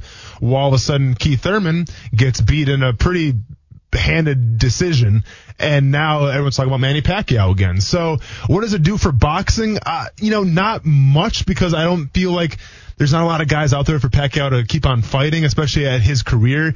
He's going to take smart fights because he wants to get paid. So he's not going to fight some young upstart, I feel like, again, and try to give him a shot. I think the only logical match is for Floyd, and if that's the case, that's going to help boxing. Remind me, Pacquiao, did he go broke or something? Does he need this money? No, Pacquiao's kind of a weird deal. He's a big politician. Yeah. Too. Yeah. So he doesn't need the money. I think it's just for his love of fighting. Crazy. It's in his blood, and he's back with his trainer, Freddie Roach, who's one of the best trainers to ever do it. So I think he's found a new sense of fighting for whatever motivation it is, and you can tell the way he's in the ring now. All right. Pump your brakes. Pump your brakes. Going to parenting advice. Oh boy. Hey, Good Morning America. Check this audio out. Bad parenting. His daughter almost broke her arm. NFL should consider punishment, one user wrote. Another saying, not the smartest move. She could have been hurt. Next time, wait to make sure she's jumping too. Even Brady's celebrity friends chimed in. You know I have complete faith in you as a man, friend, player, and father, but this just gave me anxiety. Dwayne Johnson wrote that, while Diddy I can't hear anymore. A crying face. Oh, yeah, and Diddy added a crying face emoji. Fantastic. Hard hitting. So to kind of set the scene real quick, this was Slow weekend. on Good Morning America this morning. Tom Brady took his kids, it looked like, to a lake, and they jumped off you say cliff like it's a cliff diving. You're watching like on Fox Sports 1 at 2 o'clock in the morning. It was whatever it was. I mean, I don't think it was that dangerous. Like, listen, we're talking about a guy who can distinguish between a man coverage and a cover 3 coverage in the span of 2 seconds. I think he makes good decisions when it comes to his kids. His daughter was never in danger. Well, he made a bad decision. He shouldn't have posted it. Well, but that's the thing too. Like, if she was really shaken up, he wouldn't have posted the video, I feel like. And Good Morning America. How about we don't put out tweets from Buffalo Bills fans? Because if you saw the video, it was a guy wearing a Bills hat saying he should be suspended. But of course he would say that. So listen, I think Tom Brady is just out there being a dad, doing the best he can. The guy didn't do anything wrong. Get off the guy's back, and everybody pump your brakes when it comes to parenting advice. I'm glad you brought that up. I saw all the reaction. It's funny. This is why celebrities, by the way, don't talk or don't do that stuff. Put it out there. Yeah. And Brady in the last year has become a little bit more out there. He's got on Twitter, and he's been a little more active. And he's always had the Facebook thing going. He did the series, but he also, I think every week he tweets like a motivational thing, like he even does a pump up hype video. So it's not like he hasn't been active, but I think the family part has been out of it. And now he's a little more, active and all, and now this might shut him down. I mean, it's so much for being transparent. I think he's going back to whatever. Stop judging people. My favorite part of that, when I read all this stuff, the real bad thing in my estimation of Twitter is the self-righteous nature of it. Oh, I know. It's like, come on. You want me to show? Okay, like the person who tweets that and has a problem with Brady, and his parenting. Well, let's talk about your parenting. A lot of all-star parents out there. Hey, you know what? At least the next generation of kids is going to be top-notch, because all these self-righteous parents, I guess, know what they're doing. So I can't wait for the next generation. We're going to be in great hands. Might be the worst part of social media, that part of it. That's all things, not just on parenting, but on everything. It's the entitlement, But they don't... Again, if we investigated the people tweeting it, it would be ugly. Yeah. I mean, the fact I had to bring it up is ridiculous, but I had to give some shout-outs. Real quick, running back. Yeah, so we got 3 minutes. Yep, so number 8 on the list, the last team on the list was the New Orleans Saints, which I thought was a little surprising, because I thought their offense was a little better than number 8. Just to get into this is you talking about a change of pace back for the Jaguars and comparing the top 8 offenses who all had them, or pretty much all had them. So what do they all have in common? Set aside from the Buccaneers, who just relied on Peyton Barber, they all had a change of pace back at some point during the season. So the top 8 offenses, 7 of them had a change of pace back. When I see the Jacksonville Jaguars, I do not see the change of pace back. I think Alfred Blue is going to be the number 2 number 2 back going in to training camp, and I think he's going to stay there pending any injury or anything like that. But with Alfred Blue, and we've had Texans reporters on before, and they've said the same thing, where he may not be an elite player in any category, he's pretty solid in all categories. categories. And I think if you want to change a pace back, you need a guy to be pretty elite when it comes to catching the ball out of the backfield. I'm not sure Alfred Blue can provide that. And also with the fact that I don't think Thomas Rawls can provide that either, because if Thomas Rawls has one thing going for him, it's the fact that he just puts his head down and runs between the tackles. And then if you look at the draft this year, the big guy out of Temple, kind of like a Leonard Fournette kind of clone. And we were not really sure of how he can catch the ball out of the backfield. So there's a lot of question marks going forward right now with the Jaguars and the change of pace back.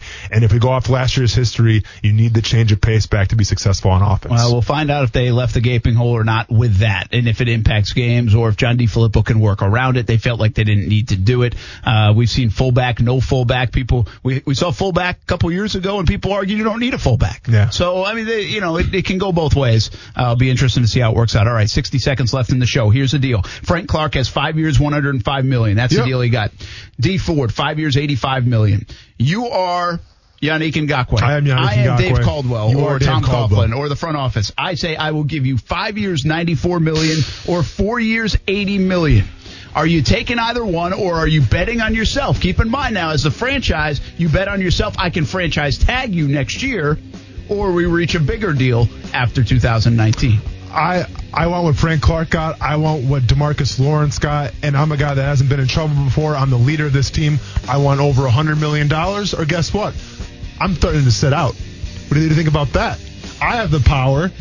The sheep control the wolves, okay? The sheep outnumber the wolves, and I'm taking over. I want my money, or I'm not playing. What do you think about that? Shout out to Le'Veon Bell, Antonio Brown, Melvin Gordon. I see you guys out there. I appreciate y'all. Well, sounds like these negotiations won't be wrapped up tonight. All right, Josh Allen, good luck, man. Hope you can do well. I'll see you on TV tonight. Part of my contract says I'll see you on TV tonight. CBS 47 and Fox 30. For the ones who know safety isn't a catchphrase, it's a culture. And the ones who help make sure everyone makes it home safe. For the safety-minded who watch everyone's backs, Grainger offers supplies and solutions for every industry, as well as safety assessments and training to keep your facilities safe and your people safer. Call, click Grainger.com, or just stop by.